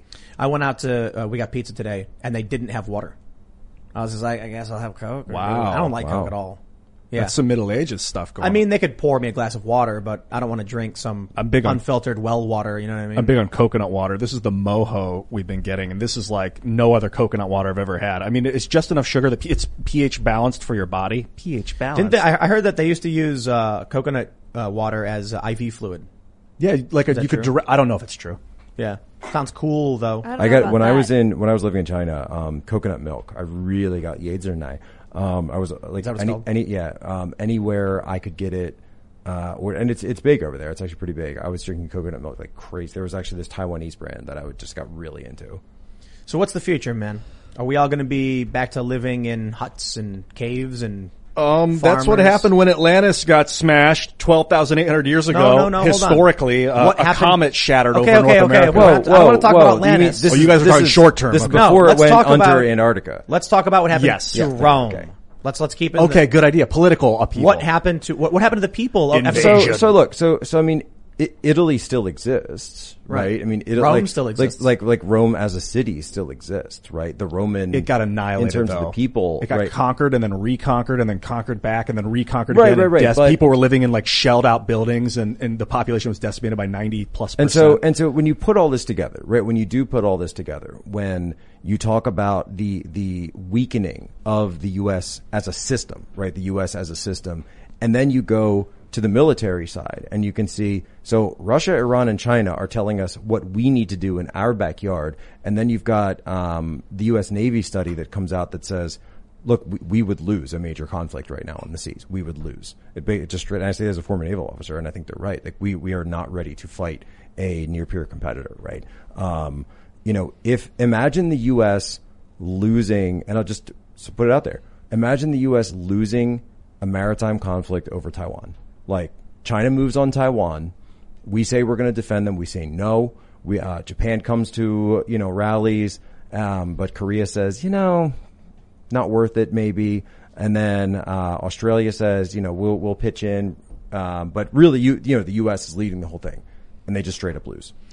If that happens, think about what that does to the American psyche. not just the American decisive what loss. happens with the rest of the military world when Right. when the United States has blood in the water and all of the sharks start coming, realizing the U.S. can't defend its allies anymore. All it takes, when you look at what happens in a lot of these countries, like the police breakdown in South Africa where the cops are actually looting now. Once the unrest gets to a certain point, people say the cops can't stop us. And we saw it in the United States, in Baltimore and Ferguson. The police can stop, it's like whack-a-mole. When the whack-a-mole is coming up really slow, the cops can go and stop unrest. But when they keep coming up like crazy, there's not enough police to stop it. So I was in the Freddie Gray riots, not participating, but the thing that got me about that was the speed. Right, the speed at which... The whole city. I was driving down the street and I saw some random people walking down the street just stop and throw something through a window and climb in to rob from the store. And what blew my mind was that you knew it was going to happen. Everyone in the city knew there's going to be riots tonight. It'll probably be around 5:30. And the police were basically told... So the governor hadn't called in the National Guard yet. Actually, a buddy who was called up in that. But for the first night, there was no National Guard, right? You had the mayor, Stephanie Rawlings Blake, who says we need to give them room to protest. Right. Marilyn Mosby gives her "No Justice, No Peace" speech, blocks me on Twitter for yelling about her. Completely illegal, but I'm actually glad that she blocked. The OK Boomer girl blocked me today. Actually, I saw that. Congratulations. Thank you. I just said thank God. Just en nombre de Padre, Filio y Espíritu Santo. Wasn't she doing like a promo for a phone or something? So she was doing a promo for a phone. Yeah. And then someone said to her, like, "Oh, are you going to do an iOS version?" And then she responds, "Team Android," right? And then on the tweet, because it says like what format you use to put it said tweet by iPhone on the tweet. So I just quote tweeted that and I wrote tweet by iPhone and she blocked me. Nah. So anyway, the riots. So everyone knows that it's going to happen. The police are basically only deployed around certain areas. They've made lines. But if you're at the Mandalman Mall, which is in North Baltimore, that place was smashed apart. And I'll say this too, because people will get on me and say, "Oh, well, that was, this, whatever." No, it was every race, every ethnicity, every group under the sun. You saw Asians, Hispanic, white, black, everybody was getting in on this, right? You were going to the Target, you were grabbing a TV, you were grabbing anything you could. There were pickup trucks full of appliances and I would just see them just driving by with it, or a guy like holding a couple of laptop boxes walking down the street. It was just chaos, just mass chaos. It was in an eye blink. Everything that you think our society is, right? All of those basic, unspoken, the unspoken rules, but then also just the actual laws on the books disappeared. And everybody knew it. And it was like a purge night. It was the only difference between, I think the first Purge movie had been out at that point. The only difference was that in the Purge, they actually have an announcement. This was just sort of a tacit understanding that, hey, go do crimes now. Here's what happens if China takes Taiwan and the U.S. can't stop it. That's when the rest of the world sees the United States cannot police anything. They can't defend their allies. And then you'll start seeing things pop up in certain areas. The U.S. will try to quell certain uprisings. Allies will call for help. The U.S. won't be able to. And then there it is. The Taiwan thing and Hong Kong thing makes me kind of think of Cuba. Like, I don't think the U.S. should be involved with Taiwan and Hong Kong purely because it's China geographically right next to China, whereas I don't think they should be messing with Cuba, whereas not that it's American soil and not that Taiwan is Chinese soil. And if the Americans were to invade Cuba and take it, they would do it economically anyway. With the Lucky Land Slots, you can get lucky just about anywhere. This is your captain speaking. We've got clear runway and the weather's fine, but we're just going to circle up here a while and get lucky. No, nothing like that. It's just these cash prizes add up quick. So I suggest you sit back, keep your tray table upright, and start getting lucky. Play for free at LuckyLandSlots.com. Are you feeling lucky? No purchase necessary. Void where prohibited by law. 18+ terms and conditions apply. See website for details. Yeah, fascinating that China has to its southeast this island that they claim is theirs, and the people there are not communists, and the U.S. is saying, don't you dare intervene or we'll stop you. And then you have in the southeast of the U.S., Cuba, which is communist, and you get China, Russia, and Iran saying, don't you dare intervene. And by the way, it's interesting enough that one thing that people leave out about the Taiwan situation, the reason they don't call themselves the country of Taiwan officially is because they still maintain that they are the sovereign power over all of China and Mongolia. Oh, of course. Which was at the time. So that's Republic of China. What we call mainland China is actually West Taiwan. That's right. Right, exactly. So the government, the Republic of China, fled to Taiwan. This is like in the 60s or 50s? Right, so they've never officially recognized the communist government of China as the official government. The U.S. did under Jimmy Carter.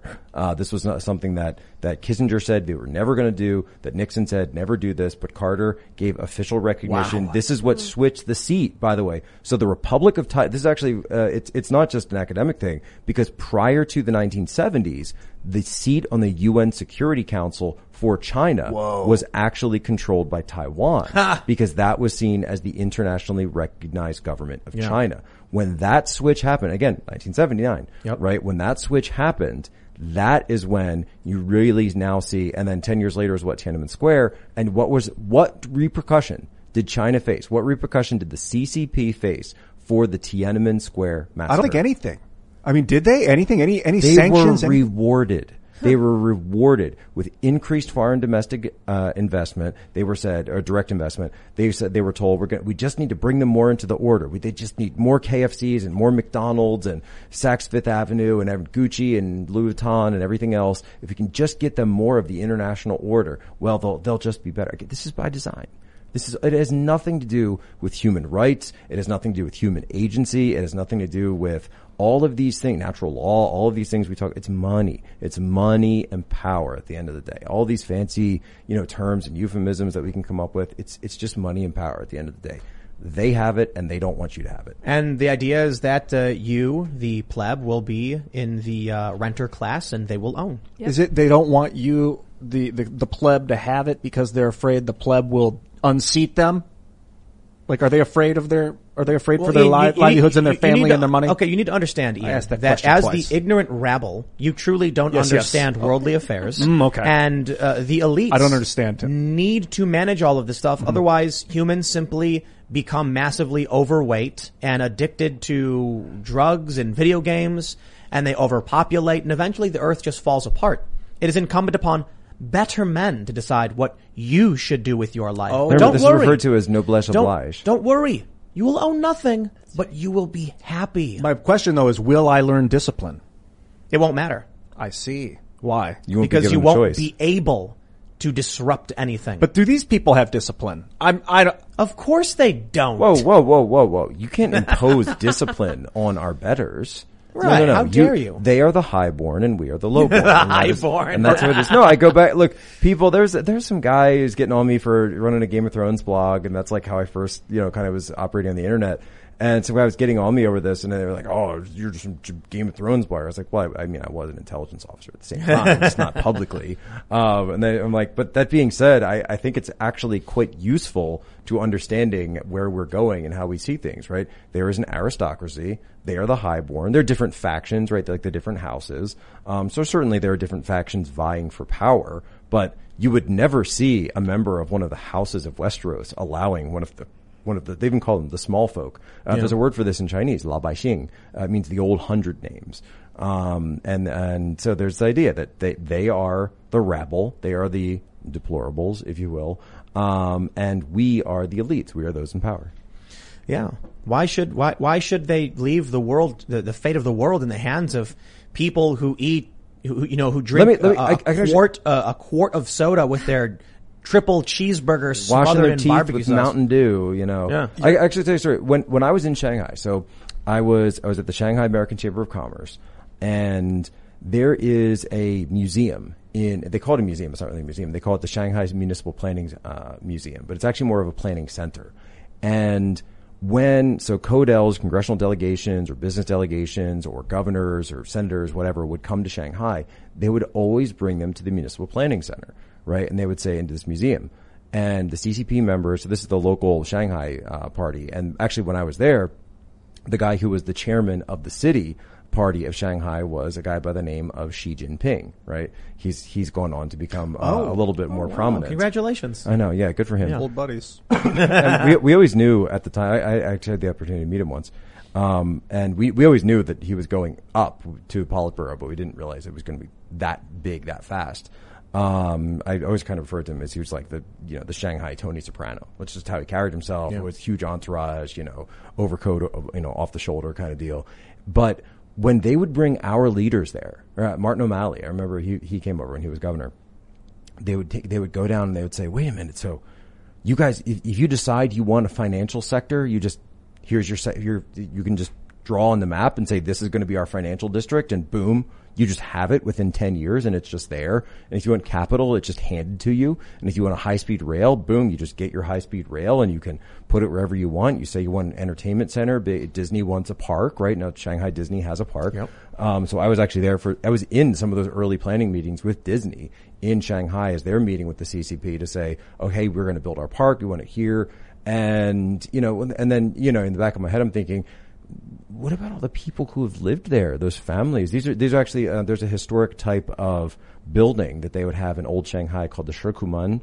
And there are these really cool, like, interlocking, houses and sort of like housing units where you'd have a courtyard and then around it, people would go, and then so people could meet, the kids would go in the courtyard and like older couples would kind of hang out there to sort of like watch over the kids, teach them things.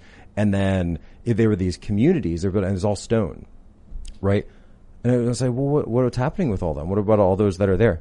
Wiped out, destroyed, demolished. The people eminent who live domain, there, do they give them money or anything? No. Just you don't even in China you can't. Funny enough, in China you can't own anything. Right, you cannot own land. Right, you can lease it for about 99 years, but the government always owns all the land. Right? Meaning they can take it at any moment? It is theirs. It's already theirs. Oh. Actually, the word communism in Mandarin, Gongchanjuyi, literally means public propertyism. Right? If you translate it directly, Gongchan, it means public property. So private ownership is the opposite of communism. Dude, a little aside, have you guys ever heard or played Romance of the Three Kingdoms or read the novel? I've read the novel, yeah. From 1600s, Luo Guangzhou right. wrote it. And, one of the heroes is Liu Bei, who's this guy who wants to restore the Han Dynasty. The emperor has fallen and all these warlords are vying for power, but this one guy who's kind of the moral hero of the story wants to restore the old empire. And they make him this like massive hero, and I'm realizing this is CCP this is propaganda, man. This is imperial propaganda. We're supposed to love the Han. Have you ever watched Hero with Jet Li? Negative. Look, that's well, spoiler, that's kind of the ending. What they've realized he's a is rebel who then joins the empire it's like Luke Skywalker joining the emperor at the end, killing his friends. Yeah. What's it called? Hero with Jet Li. So anyway, point he's being, great. just to finish off my story though, are all the American leaders that would come through Shanghai, they would say, "This is great. Yeah. This is awesome. How do I get this? I want that. I want to bring that to the U.S., right?" They weren't going over there and learning and teaching China how to do things. They were going over there and saying, hey, I want this back home. Yeah. We need some of that. Authoritarianism. We need more of this. We need these people with their little lives. They're just in our way. We're going to tell them what's what. We're going to get this type of control. And that's exactly what started to happen. But let's ask the audience with super chats if you have not already.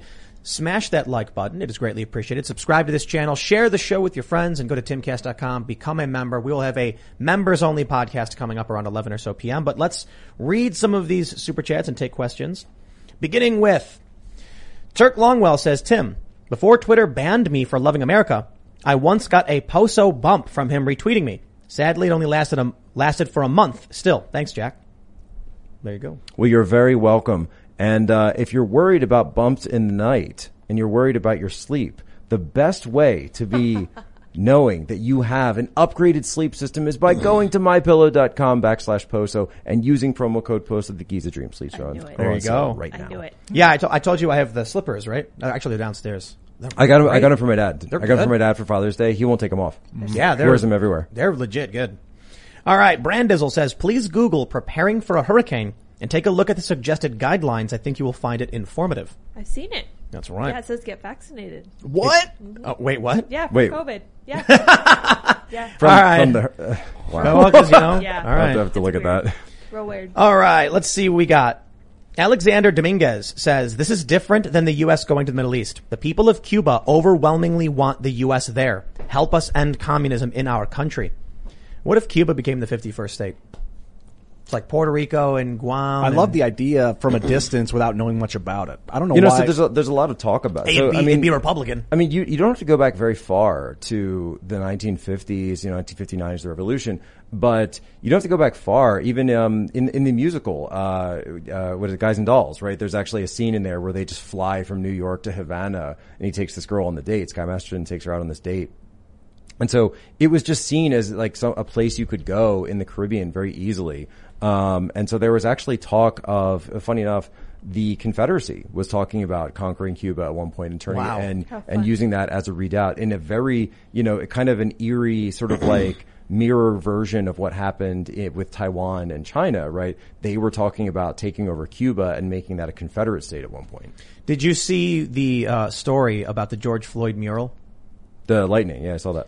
Let me tell you a story. So the other day, after we finished the show, Cassandra messaged me and she's like, whoa. And it's a story. George Floyd mural destroyed by lightning strike. Doppler radar confirms a lightning strike occurred in the area around 4:30 p.m. And the building is structurally sound. The building is still totally fine. It's the outer brick wall that got blown out by the lightning strike. Only the George Floyd mural. And I checked immediately. You know what I did? I checked the weather in Toledo for that day. And it was sunny all day except for this moment where a storm gathered over the building, lightning struck the mural, and then immediately the storm dissipates. And like, when you look at the photos, you can see the ground is mostly dry and there's like a little bit of water, like you can see the discoloration a little bit. And it's like, the weather said it was sunny with scattered clouds all day. No reported rain.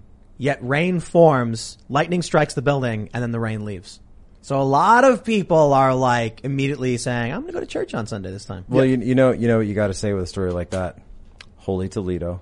Dude, I've worked out. I've spent time moving the clouds. I mean, where bodies have electromagnetic, toruses of energy. Your dynamo. And the clouds are also lightweight electromagnetic energy. I've had very explicit events where clouds have spun, like I was working out and the clouds start to spin and then part. And you can see the moon in a whole. I mean, we are connected to this planet in so many ways. I don't know about that. The Schumann resonance is this weird, like, extremely low frequency of resonance in our. Me and Jack just look at each other in like, the upper magnetosphere about? of Earth. But I mean, lightning. I think it's more connected to human consciousness than we realize. Yeah, the magnetosphere. Ian, you're not Storm. You don't control the weather. It's just a guess, but I think in 1,000 years they'll be like, wow, they didn't. They had no idea. Again? They thought it was just that it was just there. They didn't realize. Well, I'll say this. Look, the simple solution with stories like this is like buildings get struck by lightning all the time and we don't care. Like it's not news. But this one happened to have a mural on it, so all of a sudden we're like, oh, it's a sign, it's an act of God or whatever. Well, I think insurance companies would call it an act of God, So their insurance will pay for it. Whether or not it's actually a sign from some divine creator, I'll tell you, it's a crazy story. There's like ancient history. Well, I mean, was there anything metallic on the the side there? What that's what I'm trying to think. Brick. Like what attracted, or it's like when we take our kids to the the pool. We have a pool that we take them, but just the other day there was there was some thunder. And it was like, okay, out of the pool. Yeah. Like just straight up, get out of the pool. Does it, come in, we're going to go inside. So, I'm just wondering if there's something they've got the Native American rain dance. I mean, they believed they could call the rain. Ancient Chinese warriors could call the rain. Ancient societies around the world believed that there was a direct connection between human action and weather. That's the butterfly effect. Hey, how about that one? All right. Archangel says, first super chat. I love the show and everyone on it. Jack, what is your favorite Sabaton song and album? I mean, my favorite song is the Winged Hussars, obviously. Favorite Hero album, probably Last Stand. I'd have to go with that. I'm still debating whether I want to go see them twice or 3 times on their upcoming tour. Tough call. All right, let's see. I can't read your name, but thanks for the super chat. Says, Tim, would you be willing to bring on Edward Snowden, Julian Assange, or Bo Bergdahl? Bring on the dissidents. Bo Bergdahl was not a dissident. Who's Bo Bergdahl? Bo Bergdahl is a guy who deserted and tried to join the Taliban. Yeah. Oh. Not great. I definitely would not put him in the same category. Yeah, Snowden and Julian Assange I'm familiar with. Bergdahl not so much. Perhaps they meant Manning. Yeah. Perhaps they meant Chelsea Manning. I was going to say Eli Manning. I'll tell you that the Chelsea Manning story is really interesting because, when Chelsea goes into prison, coming out, the entire left-right paradigm was mirrored and completely fractured. Like, WikiLeaks was now the bad guy. So, what do you do in that situation where you're on the left, you're like, go WikiLeaks. I'll support you. So the left is in this weird position where they were like pro Chelsea Manning, but anti Julian Assange. Right. Whereas it's like, wait, what? But they together created what, became, the biggest WikiLeaks story. That whole Chelsea Manning, Cassandra Fairbanks thing was really twisted stuff. What was it? I mean, I can't go through the whole story about it, but they were, I don't want to speak too much. I'm friends with Cassandra and I don't know exactly what happened, but I think it's just like they were friends because, Cassandra very much supports WikiLeaks and Chelsea, but then Chelsea was Antifa and Cassandra was a Trump supporter. So there was this weird, thing that happened. And I guess something happened with Chelsea claiming she was infiltrating the right or something like that. I don't know. She showed up to I was there. It was at A Night for Freedom in New York City. I actually was the person who made sure that, she had a comp ticket and was able to get in. My brother was manning the door and I said, hey, Manning, and I said, hey, just so you know, Chelsea Manning's going to come in. I know there is some Antifa outside, but here's a photo, just so you know. Give me a call to make sure everything's cool. And we had, I think we had BuzzFeed there and a guy who, Charlie Wiesel, who he was a New York Times writer. Now he's a Substack guy, who was there. And we had a guy from New Yorker who was there. And so suddenly it became this huge thing that, Chelsea Manning's at this event with the new right. And then Chelsea. Well, they didn't say new right. Yeah. And then Chelsea had to put out this big, oh no, it was an infiltration operation. And I was there to, find out. And it's it was a public event. We sold tickets. Think about there was a lot of people they one day woke up to find that their friends on the left had completely flipped. And I know this firsthand. I know a lot of people have experienced this. And I guess if you're moderately weak-willed, it's brain breaking. So there's I'm friends with a ton of, or I should say, I still would consider myself to be friends with a lot of the old hacker community, a lot of these more prominent hackers and things like that. Although mostly it's kind of broken up quite a bit. The OG hackers from the late 2000s, or I shouldn't say OG, but some of the prominent hackers of that day, anonymous type individuals, telecomics, these people were heavily involved, have stayed true to their principles and are still friends with a lot of people.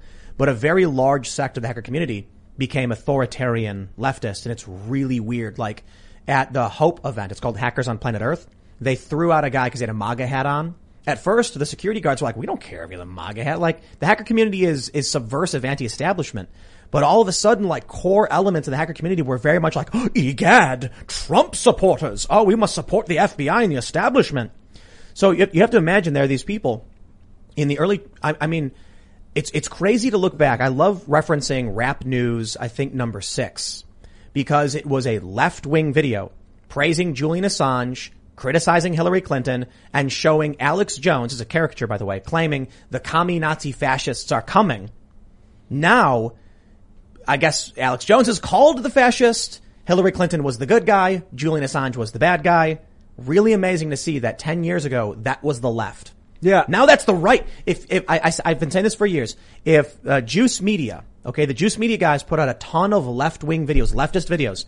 If they made Rap News today, they would be called far-right fascists. No joke. Go watch Rap News 6. It's hilarious. It's amazing. It's pro-Julian Assange. It's about Cablegate. It's from 2010, I think. And you can see how the left used to be pro-free speech, anti-Hillary Clinton, and wait, there's one you're missing now. Isn't it kind of interesting? And when I talk about this idea of the overstate, right? With the Lucky Land Slots, you can get lucky just about anywhere. This is your captain speaking. We've got clear runway and the weather's fine, but we're just going to circle up here a while and get lucky. No, nothing like that. It's just these cash prizes add up quick. So I suggest you sit back, keep your tray table upright, and start getting lucky. Play for free at LuckyLandSlots.com. Are you feeling lucky? No purchase necessary. Void where prohibited by law. 18+ terms and conditions apply. See website for details. George W. Bush is suddenly treated as if he's on this team. They love him. When he went on Ellen. They love him. He goes on Ellen. He does all this different stuff. And it's we've just welcomed him back. This was a guy who I'm old enough to remember all of the Bush years, right? He was Hitler. Yeah. He was a Nazi. He was a war criminal. He was the guy who lied and got us into, actually did lie to get us into Iraq, by the way. And all of these different things. He was the scum of the earth.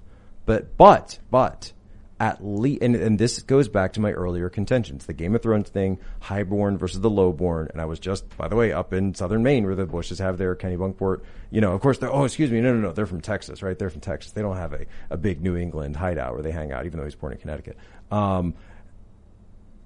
They are part of the highborn. They are part of the aristocracy, right? So even though that one faction was completely against him, right, he still maintains his prestige, and this is, by the way, actual privilege, right? We're not talking about like SJW, Well, look, critical race theory privilege. This is actual privilege. It's like, you might fight with people in your family, but you don't you could be yelling about how your sister's dumb and she stole your stereo or something. But then when, so the kid at high school insults your sister, you say, don't talk about my sister that way. But then you go home and say the same thing about her, right?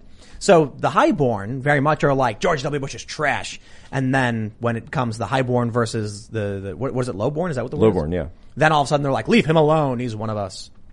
All right, we got one from BlackRock Beacon. He says, Ian, thank you for telling everyone what BlackRock refers to mythologically. Scrying to uncover hidden truth. It's why I used it for my media brand. BlackRock Beacon, you are awesome. And I highly recommend, if anyone is interested. Is that what the obsidian is for? Yeah, this is the Black Rock. There you this go. is where the scrying stone. It's really interesting. It feels like I use crystal balls as well. This volcanic glass, I don't know if it's crystal. I don't think it's crystal. But you can store heat in it. Use Reiki. But I mean, it's just, I don't know about all that. It is. Oh, you will. Reiki? Put it in your palm, dude. Okay. And you just cradle it in your palm. All right, the Civic Nationalist says, I think everyone forgets how the 1930s German NSDAP got into power.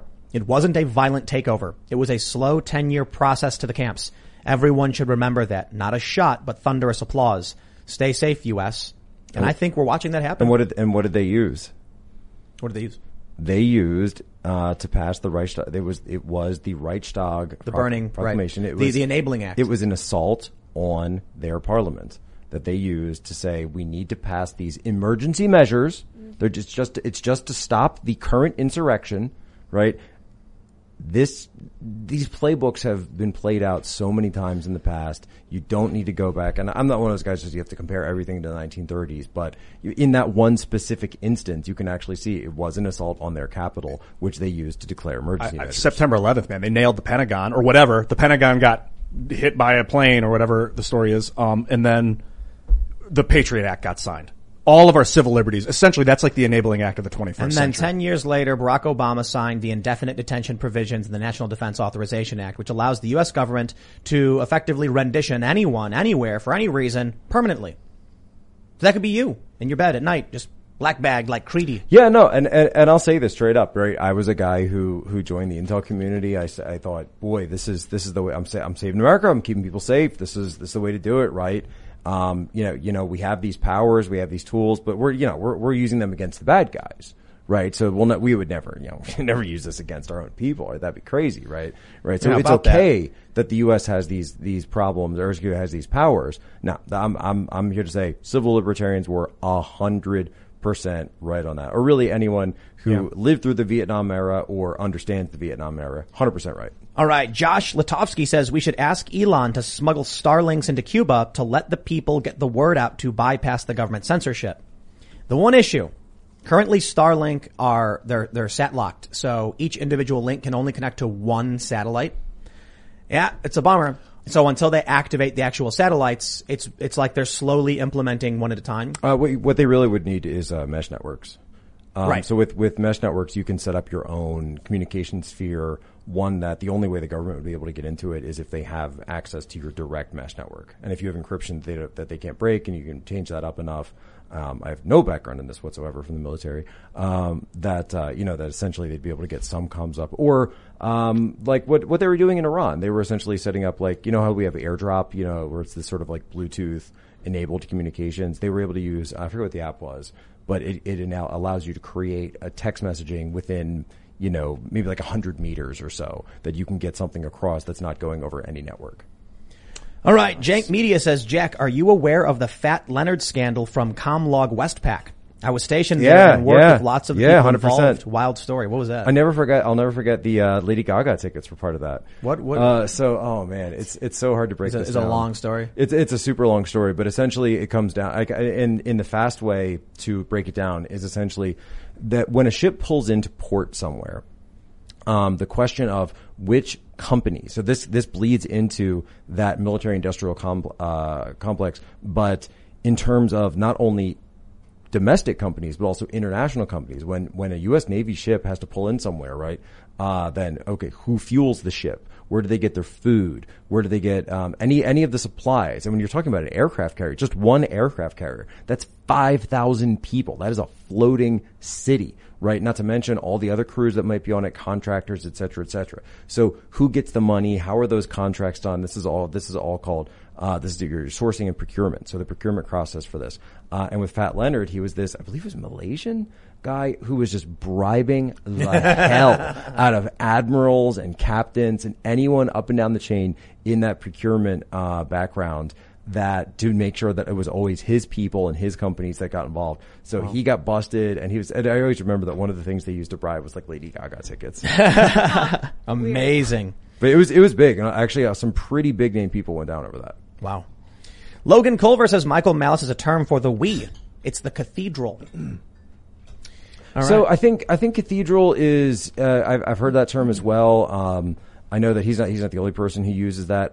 I also think that I think it's a bit too esoteric for some people to think, well, the cathedral is like a place, right? It's something you can go to. You have to kind of understand the history of what it's referring to. Right. So you do need a lot of understanding for that. And Michael's a smart guy. I don't get me wrong. I think it's a great term. But when you get real smart, you start getting a bit esoteric. But I think it's a little too esoteric, and that's why, the reason I say overstate is because it's sort of a play off of the deep state, right? Yeah. What's the difference? Right. So what is the difference? Right. Great example. So the deep state, if you understand that term, that's sort of like that typically I think people refer to the bureaucracy in our government, right? They would refer to that and say, well, this is, the underlings, the permanent class, the administrative divisions of the U.S. government that originally were supposed to just be subservient to the president in the executive branch, but now have grown, and this is the very Wilsonian idea of an expansive executive where they have just become this own organic state, right? And this is the progressive, small p progressive vision for how a state, it's a very German idea, by the way, that the state would become its own organism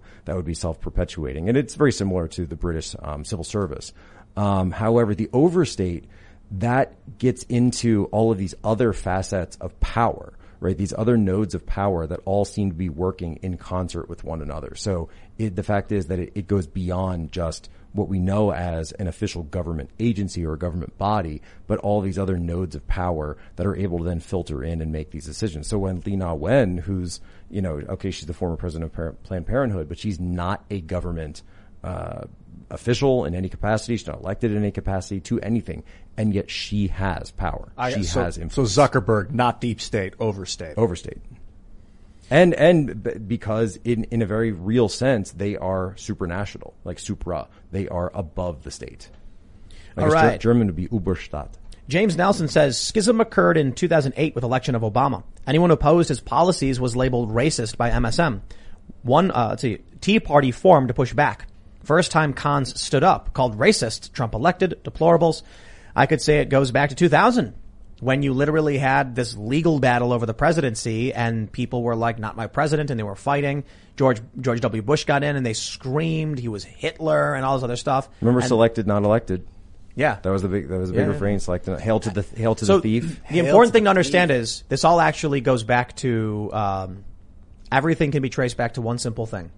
Thomas Jefferson saying that the revolution needed the support of South Carolina and Georgia. Thus, he removed the anti-slavery statements from the Declaration of Independence. And then from there, you ended up with conflict between northern states and southern states. And then the parties became the Democrats and the Republicans, which ultimately formed basically the Democratic Party existed. They were the Democratic Republicans, but then the Civil War starts. We've basically never left the Civil War. If you really look at the policies, the conflict, the political divisions in the parties, it's like, it's all, you mean in terms of parties, not in terms of regions though, right? What I mean, no. This is not meant to be some profound statement. It's basically just everything is derivative of something. You know what I mean? When they're like, oh, it all started here in 2008. It's like 2000. And you go back to Clinton. Then why did Clinton get elected? Why did, Reagan get elected? And remember Clinton, and this is something that I think a lot of people miss when they talk about Clinton, he was a Southern governor. That's right. Right? Arkansas. Yep. Right? And Hillary, remember, I don't have to move down to Little Rock, but that he was so he was seen as, and I know people are going to hit me on this for that. He was more of a centrist president, particularly after the 1994 revolution, because Newt Gingrich basically made him be more of a centrist, balanced the budget, pushed for particularly conservative, or so you would say social conservative issues of the day. Tipper Gore was pro censorship. Right. She was censoring. Remember, parental guidance stickers on all of your CD cases, and you knew if you got the parental guidance one that was the good one. That was the good version. Oh, yeah. That was the one you wanted. All right, that was Democrats. That was all Democrats. And Al Gore, Tennessee. Yeah. I fully agree with this Obama thing. I was thinking this while we were talking about it earlier. I had a lot of friends that were like ready to be radical to overturn this corrupt system in 2007. And then Obama came, we were like, this is the guy. He's going to let us do it. He's not going to stop us. It wasn't Obama. It was George W. Bush being selected. But when Obama was in, there was a moment where I realized he got co-opted when he was like Trans-Pacific Partnership, and other people didn't see it. And those people went on to become now this crazy. Wasn't there an interview like right when Obama won the Senate seat? He was asked if he was going to run for president, and he was like, maybe, or something like that. Yeah. With 2000, there was a split in the country fairly evenly. W. Bush won. Half the country said this is BS. Bush got us involved in a bunch of wars, and then they were like, Obama is that revolution. And then Al Gore would have got us involved in the exact same. Oh, of course. Same. I always laugh when people say, "Oh, Bush would." No. Al Gore would have done the exact. You don't think it was Cheney? You think it was bigger, deeper? I think it was way. It's the machine, bro. You can't. It's tempting to want to try to pin this on like one person, but it's not, right? These are power. These are power machines. These are power machines. All right. Aaron says, Jack, you convey what's happening so simply. The value of that cannot be overstated. I just dropped a podcast on how the left is dividing us in two separate nations with separate flags and anthems. Can I get a shout out for Into the Fray podcast? Hey, there you go, buddy. I completely agree. The flags situation that's a direct blow, right?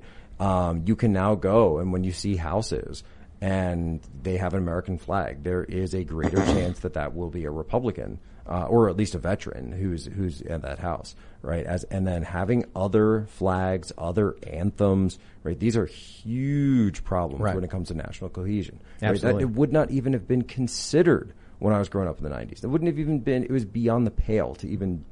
We're there, baby. Of such a thing. All right. Milk Reet says, hey, Tim, any chance of getting Larry Elder or Tiffany Meyer on the show? Also, what would you rate the Epoch Times and NTD News credibility-wise? Not super familiar with, I've read a decent amount of Epoch, is it Epic Times? Epoch, and I think so. Epoch? You sure? It's not Epic? That's how you spell Epic for like the epics of history. Yeah, I'm pretty sure it's Epic because there's a commercial where they themselves call it Epic Times. I say Epoch. Yeah. The articles I've read from them have been fairly good, but I know NewsGuard says they're fake news, but not that NewsGuard is the end all be all. The articles I've seen from them have actually been pretty decent. I've been reading, so when I lived in China all those years ago, it was about 15 years, and I would say like, I want to learn more about the CCP, I want to learn more about just from a historical standpoint, right? And I'd go to Chinese sources and it would all be pro CCP. And then I would say, all right, well, let me read some Western newspapers and see what they're talking about. And that was all pro-CCP. And I was digging around. There's got to be somebody who's just talking about, like, where's all that stuff I learned about in history class? Where's the massacres of Chairman Mao and the Great Leap Forward and all these other things? Epoch Times. Yeah. I found them 15 years ago, and I was reading them and saying, like, they were the only ones who were actually just telling the truth. Interesting. All right. Lamer says, the scariest thing about societal collapse is that there is no coming back. There are no energy sources that can fuel an industrial civilization that can be reached without modern technology. We fall and we don't get back up. I don't necessarily agree. I think typically what you see with societal collapse is that many of the knowledge persists, and I'll put it blunt. After the Black Plague, when most of the population got wiped out, the knowledge of the technology they had remained, and they were able to then implement that, and then they flourished, and there was a renaissance and things like that. Although the Romans, when the empire fell apart, a lot of that technology was lost. A lot of like how to build aqueducts and sewage and all the that. underwater cement. And we had like the Dark Ages came I was at this this sort of like off the book summit recently with some pretty high level people, and this one guy he said, looking at things the way I look at things it's kind of interesting where it seems like all the people who are in power now, it's like they've been handed the keys, but not the instruction manual. Yeah. And the instruction or the memo, each generation is supposed to write a memo to the next generation, or that sort of history of presidents writing letters to their successors, or in National Treasure, they have the president's book. You remember that's a big, the secrets of the country, but it's almost like the memo got lost. And so the people who are in control now just have no clue what they're doing. They've lost the memo. The memo got lost somewhere. I think it's because we're putting people in power by popularity contests. We're getting a bunch of idiots in power. No, it's just because people like them. Yeah, but it's an elite club who's able to run. Right. But I mean, there's the politicians and then there's the people in power. Oh. Chris Adkins says, I have to know, how do you feel about Crowder's Change My Mind? I have never once seen him demand that someone sit down, only willing participants. It's an excellent show. It's very smart. I think he originally called it Real Conversations. Great meme. Just hands down great meme. Yeah. Total breakout meme. Love it. I wanted to do something, and I think we will, something akin to Real Conversations. The goal is to interview regular people out in these different cities, not to change their minds or ours, but to literally be like, what do you think about these things? And then just show find someone who's conservative, left, right, and independent, and then just have them generally talk and do a podcast where it's so how do you feel about this? Wow, interesting. How do you feel about that? And just kind of keep it real, keep it raw. I'd love to do that, but maybe, and then at the end I'm like, okay, but did you realize that the one that you picked was a MyPillow? It was more comfortable. All right. Hexmayer says, hey Tim, ham radio operator here. Cuba is actively jamming the 40-meter frequency band right now. Not only did they kill the internet, but actively affecting worldwide communications to stop info. What? Not crazy. Yeah, my dad was a big CB guy growing up, and so he always showed us how to do that. We had the big antenna on the roof, and then back then it was hey, I'm talking to a guy in Norway, I'm talking to a guy in Jamaica, and be able to, and that idea of you can be able to get a whole, I'm driving around, truckers and stuff like that. But the idea of being able to, he instilled in me that the importance of being able to have communications and have that network and radio is just out there, right? It's not something that anyone can, unless you jam it, right? If you have state, you'd need state power to be able to do something like that. Yep. But for the most part, and you can go do another channel, but you have to get everyone on that channel to find it. But it's that idea of, in any societal collapse type situation, that these are the types of communication. My dad was actually a Y2K guy. We were looking at getting a Y2K guy. a ham radio or a shortwave radio or something. But I was looking at them. There's a huge array of them, cost wise too, up to $20,000. You can see these massive. Do you have any experience? Do you think, or if anyone out there knows and wants to give me some advice on Twitter, which one should I get? Because we could encode what our frequency band is, if it really hits the fan. And I will talk to my dad and we'll set it up. All right, everybody. Thanks for hanging out. Smash that like button. Subscribe to this channel. Share the show with your friends. You can follow us on Facebook and Instagram at TimCastIRL. We got deleted from TikTok briefly. All our videos were deleted. Yep. And then I tweeted, LOL, TikTok deleted all our videos. And then a few minutes later, after tweeting it, they put them all back up. 我们非常抱歉，网友的你们的 TikTok 他们关系就是不太好的，对不起，对你们挺不理解一样。Seconded. What did you say? We're so sorry. Thank you for the apology. And then all of a sudden, it just reappeared after I tweeted about it. I wonder if what really, I don't know what happened. I really don't. Correlation is not causation. Well, all the videos are just gone. So think about. So wait, the videos are gone or the account was gone? No, the account was there. All the videos were gone. Wow. And then I tweeted about it. And then a few minutes or after that, a half an hour, they all came back. Could have been a bug. Never know.